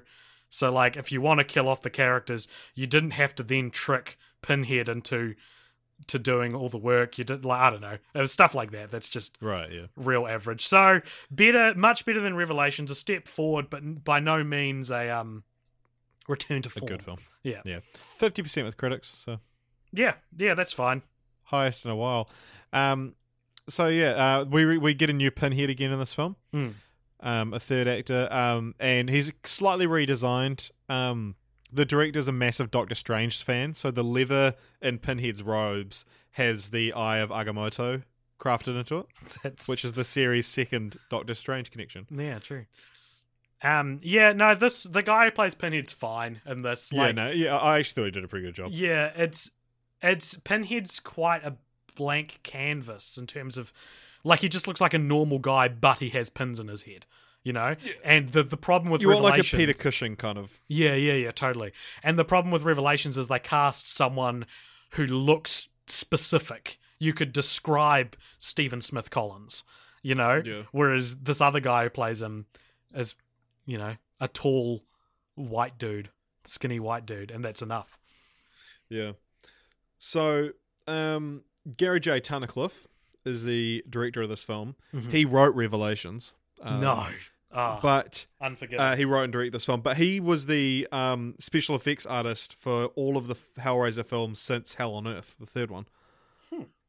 But he wrote Hellraiser Revelations. He wrote Judgment, and then later on removed all references to Hellraiser to try and make it as an indie film in 2013. He actually started a Kickstarter, which was cancelled because no one would really back it. He cancelled it after making 4% of its goal. And if you find like a cache of the page, it's really sad to read because it was like Judgment, a horror film like no other, and there's like a trailer for it, and he's like, hey, I thought we put something together really special, but it didn't work out, and that's fine. And it's like, oh my god, that's what would happen to me if I started a Kickstarter, dude. Yeah. But then Dimension was about to lose the rights again, and unless they made another film. So they made... So he was real passionate about this film, and they brought back his first one with all the Hellraiser references. And they were like, okay, you have to pitch us something else. So he made one called Enter Darkness to prove that he was capable of coming up with other ideas than Judgment. But eventually they said, fine, touch up your script, submit it again, but if we hate it, you have to direct Enter Darkness for free. And it's like, fuck these, like... You're not allowed to do that. What kind of deal is that? Like, if he agreed to that, then just get him to say, no, we don't like it, you have to direct this film for free. I'm amazed that that's not what happened. Yeah. And he did try to get Doug Bradley to return, but he declined after learning that he'd need to sign a non-disclosure agreement to read the script.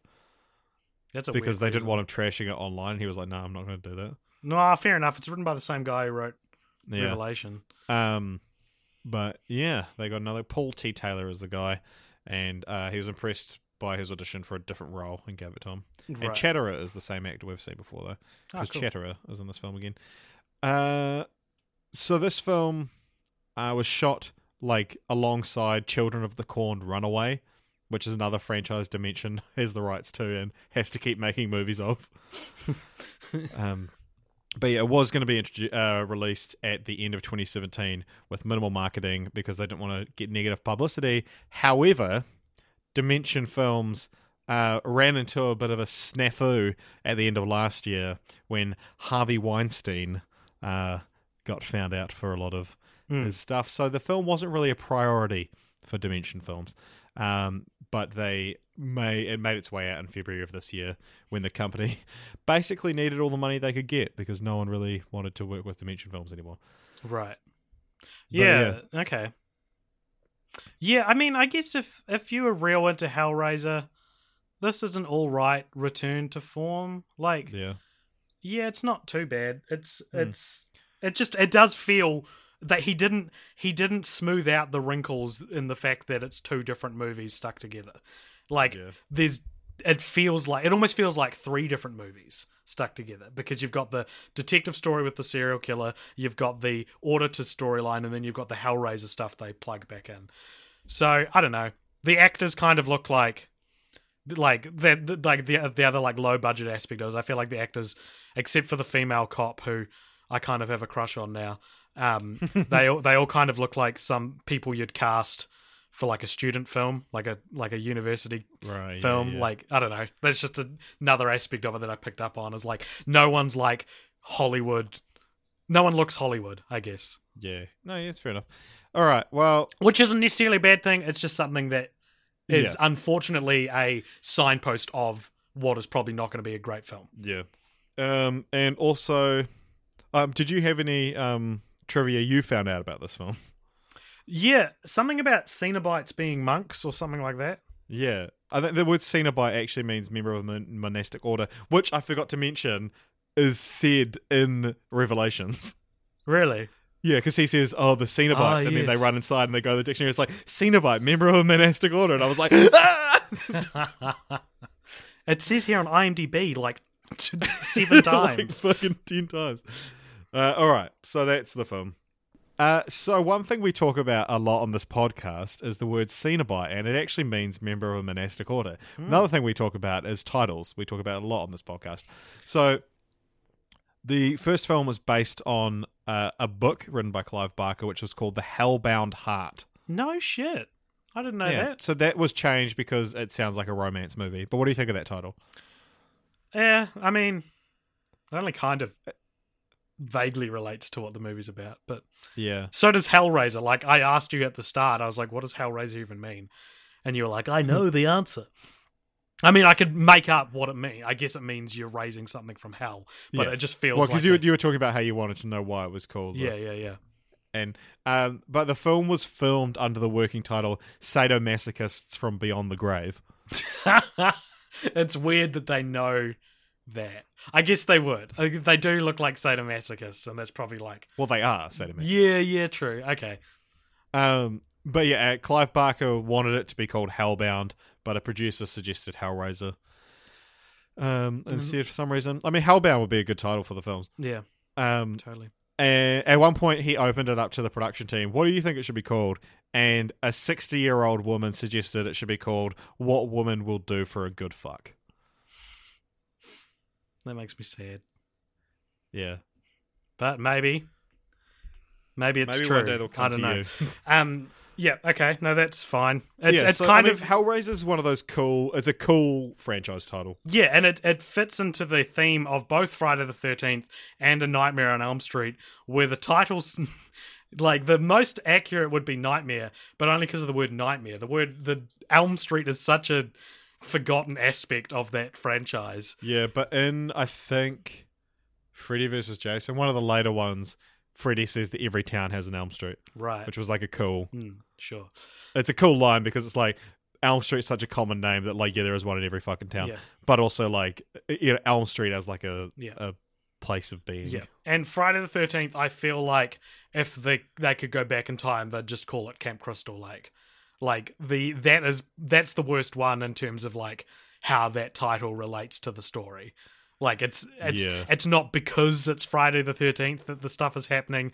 They're not even all set on Friday the 13th, you know? So, yeah, there's like 3 that take place on consecutive days. Yeah. Anyway, we've spoken enough about that. So the sequel titles, what do you think of those? There are only really 2 thoughts that I have. Because the sequel titles more or less are like I don't have a problem with like generic sequel titles, you know what I mean? Like, it's like they're not gonna win AJ's award for best movie titles, but they're not like egregious. Yeah, like Revelations and Judgment are pretty. Yeah, they're pretty. Judgment actually fits though. Yeah, like true. Pretty well. True. Revelations is just a fucking dumb title. So obviously the big sore thumb is Hellbound, Hellraiser 2. That pisses me off because it's so close. It feels like a mistake. Yeah, just call it Hellraiser 2 Hellbound, and you're fine. And so that's a bit of a sore thumb, and I feel like it'd be very easy to talk whoever's in charge of these movies to rename it. You know what I mean? It's not an unreasonable thing to ask. But I guess the other main note I'd have is that Hellraiser Deader is the worst title I think I've ever heard. Just the word deader. When you watch it, you learn it's a noun and it has a bit more context. But you don't... Would you watch a movie called Hellraiser Deader? It feels like looking at the list of films, I was like, oh, so this is where they get silly. Yeah. But they don't. No. Hellraiser as well. Like, it never stops taking itself seriously. Except for maybe Hellworld. Yeah. But even then, it's still like... takes itself like that's whereas true. Like Friday and Nightmare both become very silly. Deader. It's just, it feels like you started writing the title and then you got a phone call, and so you left. And then came back, you're like, oh yeah, that works. Because they don't justify why the like cult is called Deader. Yeah. You know, they're not like they're called this because it's just a bad title. Yeah. All right. Well, we've talked about titles. Now let's get to continue the franchise and see if we can wrap this podcast up, because it's going for quite a while. But it's 10 films. So what did you expect? Yeah. Anyway, so a remake has been trying to be made. So the remake itself, it exists somewhere in time, and it's been trying to come into existence. Right. Since it was announced in November of 2006. Pascal Laugier of Martyrs, the French movie Martyrs. It's like one of those horror like, oh my god, it's like Serbian film kind of thing. Right. He was set to direct, but he left because he wanted to make a serious horror film, and the studio wanted it to appeal to teens. So a year later, 2 more directors were announced to write and direct, but it never happened. In 2011, they said they left because they couldn't agree on the script. They wanted one thing and to respect Clive Barker, but the Weinsteins wanted their vision to appeal to the largest audience possible. In 2009, Patrick Lussier and Todd Farmer were announced to write and direct the reboot. They didn't want to do a remake, but wanted to focus on the function and world of the Lament configuration. They also said that if they were going to do a Hellraiser film, it had to be rated R. If they want to do PG-13, they have to get rid of us. A year later, they got rid of them. In 2013, Clive Barker announced that he would personally be writing and directing the remake, and he had made a deal with Bob Weinstein, and Doug Bradley was going to return as Pinhead. In 2017, however, he revealed it hasn't moved forward at all. He had delivered a script in 2015, but he hadn't heard anything until he heard that they were making Judgment. Do you reckon it was just the same script as the first film? And that's what they're like, we're not going to talk to you, Clive, if you're going to do this. But yeah, Judgment could potentially get a sequel. It was made to be open. Paul T. Taylor said he'd happily return as Pinhead, but if they want to do a bigger budget with Bradley back, he'll happily step aside. And Doug Bradley has said he would definitely come back for the right time, right place, right motives, and right script. He says that other actors, he doesn't feel like other actors have taken the role from him, but maybe they've just taken temporary ownership. In terms of Hellraiser and Pinhead appearing in other media, there's been a few novels, including 2016's Sherlock Holmes and the Servants of Hell, which is a crossover with Sir Arthur Conan Doyle's Sherlock Holmes. There's been lots of comics by a few different publishers, and a video game began for the Nintendo Entertainment System, which was going to be the first game where you could save your progress and come back to it later on. Wow. And they ended up, this is fucking ridiculous, and go and look this up for what started as a Hellraiser game, what it turned out to be, and what it looks like. So they developed the game for a little bit, and then they got rid of the Hellraiser license and changed the game into the Bible-based Super 3D Noah's Ark. Google Super 3D Noah's Ark and have a look at the cover art and think that this started as a fucking Hellraiser game, and it's like the most ridiculous thing. All right, I'm Googling it. This looks appropriate for 3-year-olds. Yeah, it's like, this is what AJ's parents would have loved him to be playing. Not once they found out that it was once a Hellraiser game. Mm. And they're like, oh, what's Hellraiser? And they look it up and find all the other shit that you've said. Mm. Wow, that is unreal. Why even mention that it started as a Hellraiser game? Yeah. It's what market are you reaching? Or maybe people were following the development of the Hellraiser game, and then they're like, what happened to it? And they're like, oh no, it came out. It just ended up being Super 3D Noah's Ark. I've got the back cover of the game here. I'm going to read the blurb aloud if that's all good. Go for it, man. Imagine what life was like aboard Noah's Ark. It's been a long journey. In just a few days, the Ark doors will open and Noah, his family, and the animals will be back on dry land. But the animals have become a bit restless and are out of their cages. Camels, giraffes, monkeys, kangaroos, and more, literally every animal on Earth, and it's like, are wandering throughout the corridors of the Ark. As Noah, it's your job to regain order and get the animals to sleep until you leave the Ark.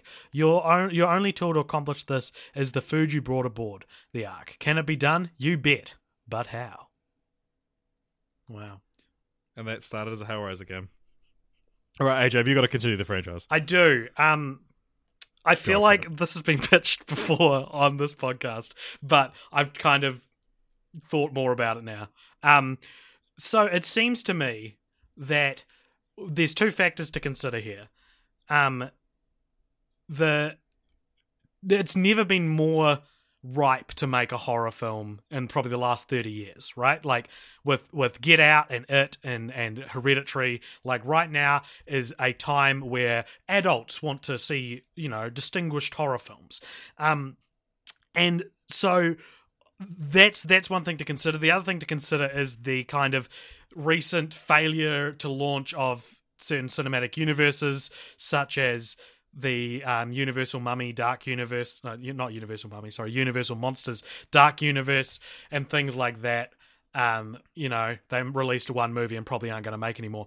So I reckon you remake these tentpole 70s, 80s horror franchises with the intention of making a cinematic universe, right?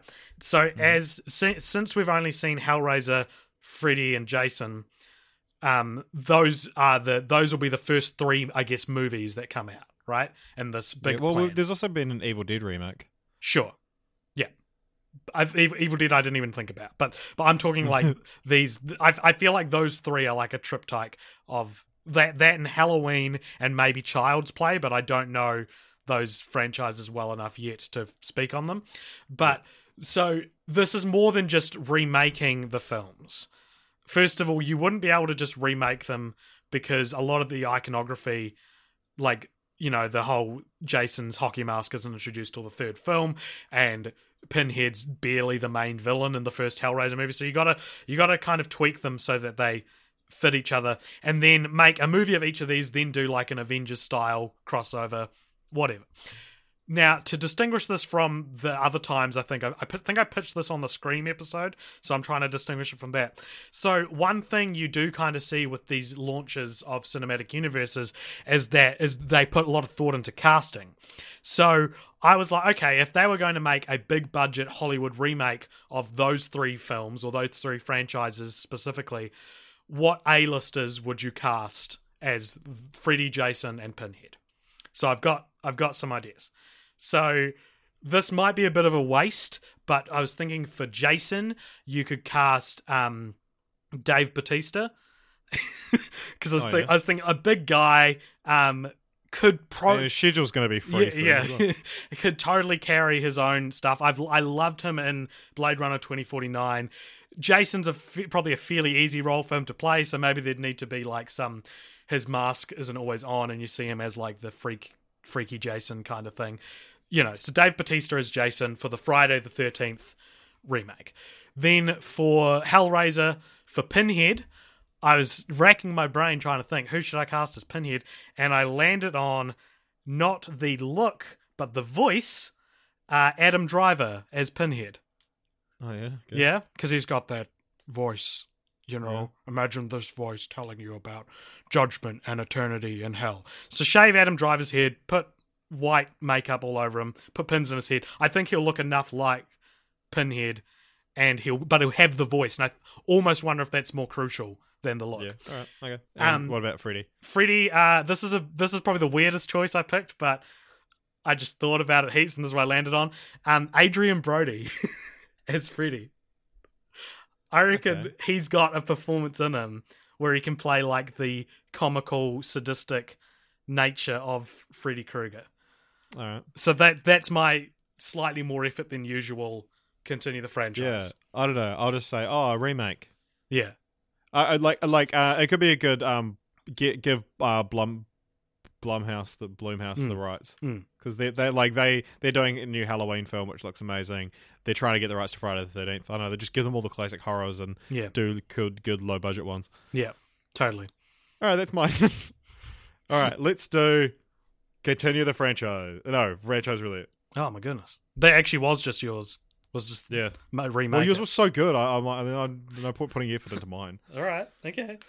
All right, franchise roulette. We've got a list of 296 franchises here. I've got a random number generator in front of me. I'm going to hit it, and it's going to tell us the next franchise we're going to be covering with a corresponding one on the list. Here we go.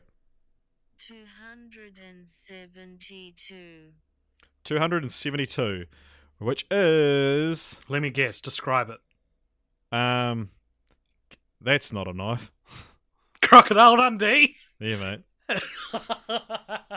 3 Crocodile Dundee films. Oh, that's a good number after 10. I remember after Freddy vs. Jason, we got Medea, and we tried to act like 9 wasn't that big of a number. But it was like, it was a big number.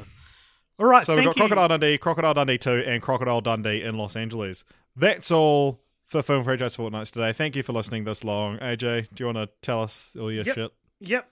So you can find us on YouTube and Facebook and SoundCloud and iTunes and Instagram and Twitter, all under Cult Pop Show, and you can email us at cultpopshowmedia@gmail.com. And also, we have a Patreon now, so you can actually donate money to us, and we'll give you podcasts that no one else can hear.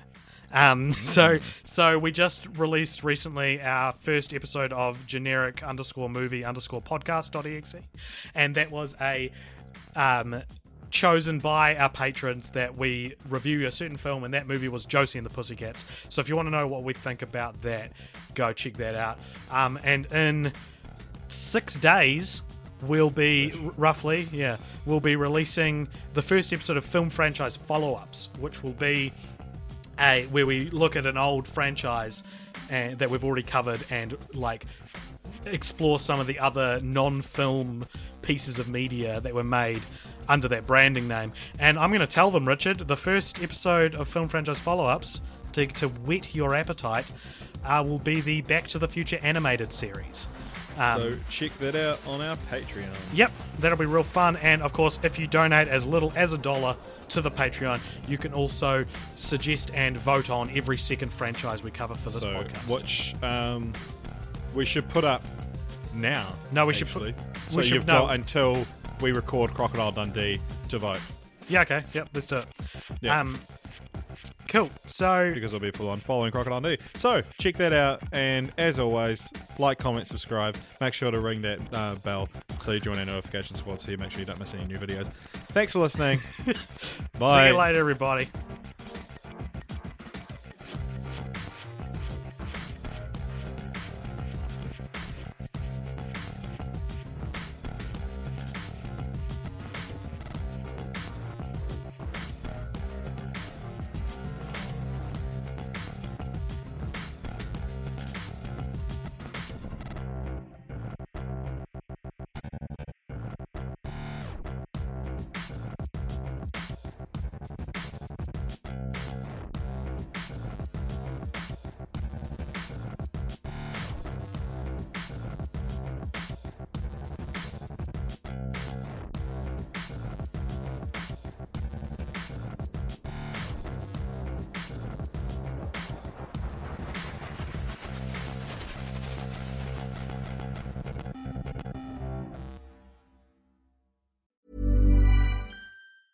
Ever catch yourself eating the same flavorless dinner 3 days in a row?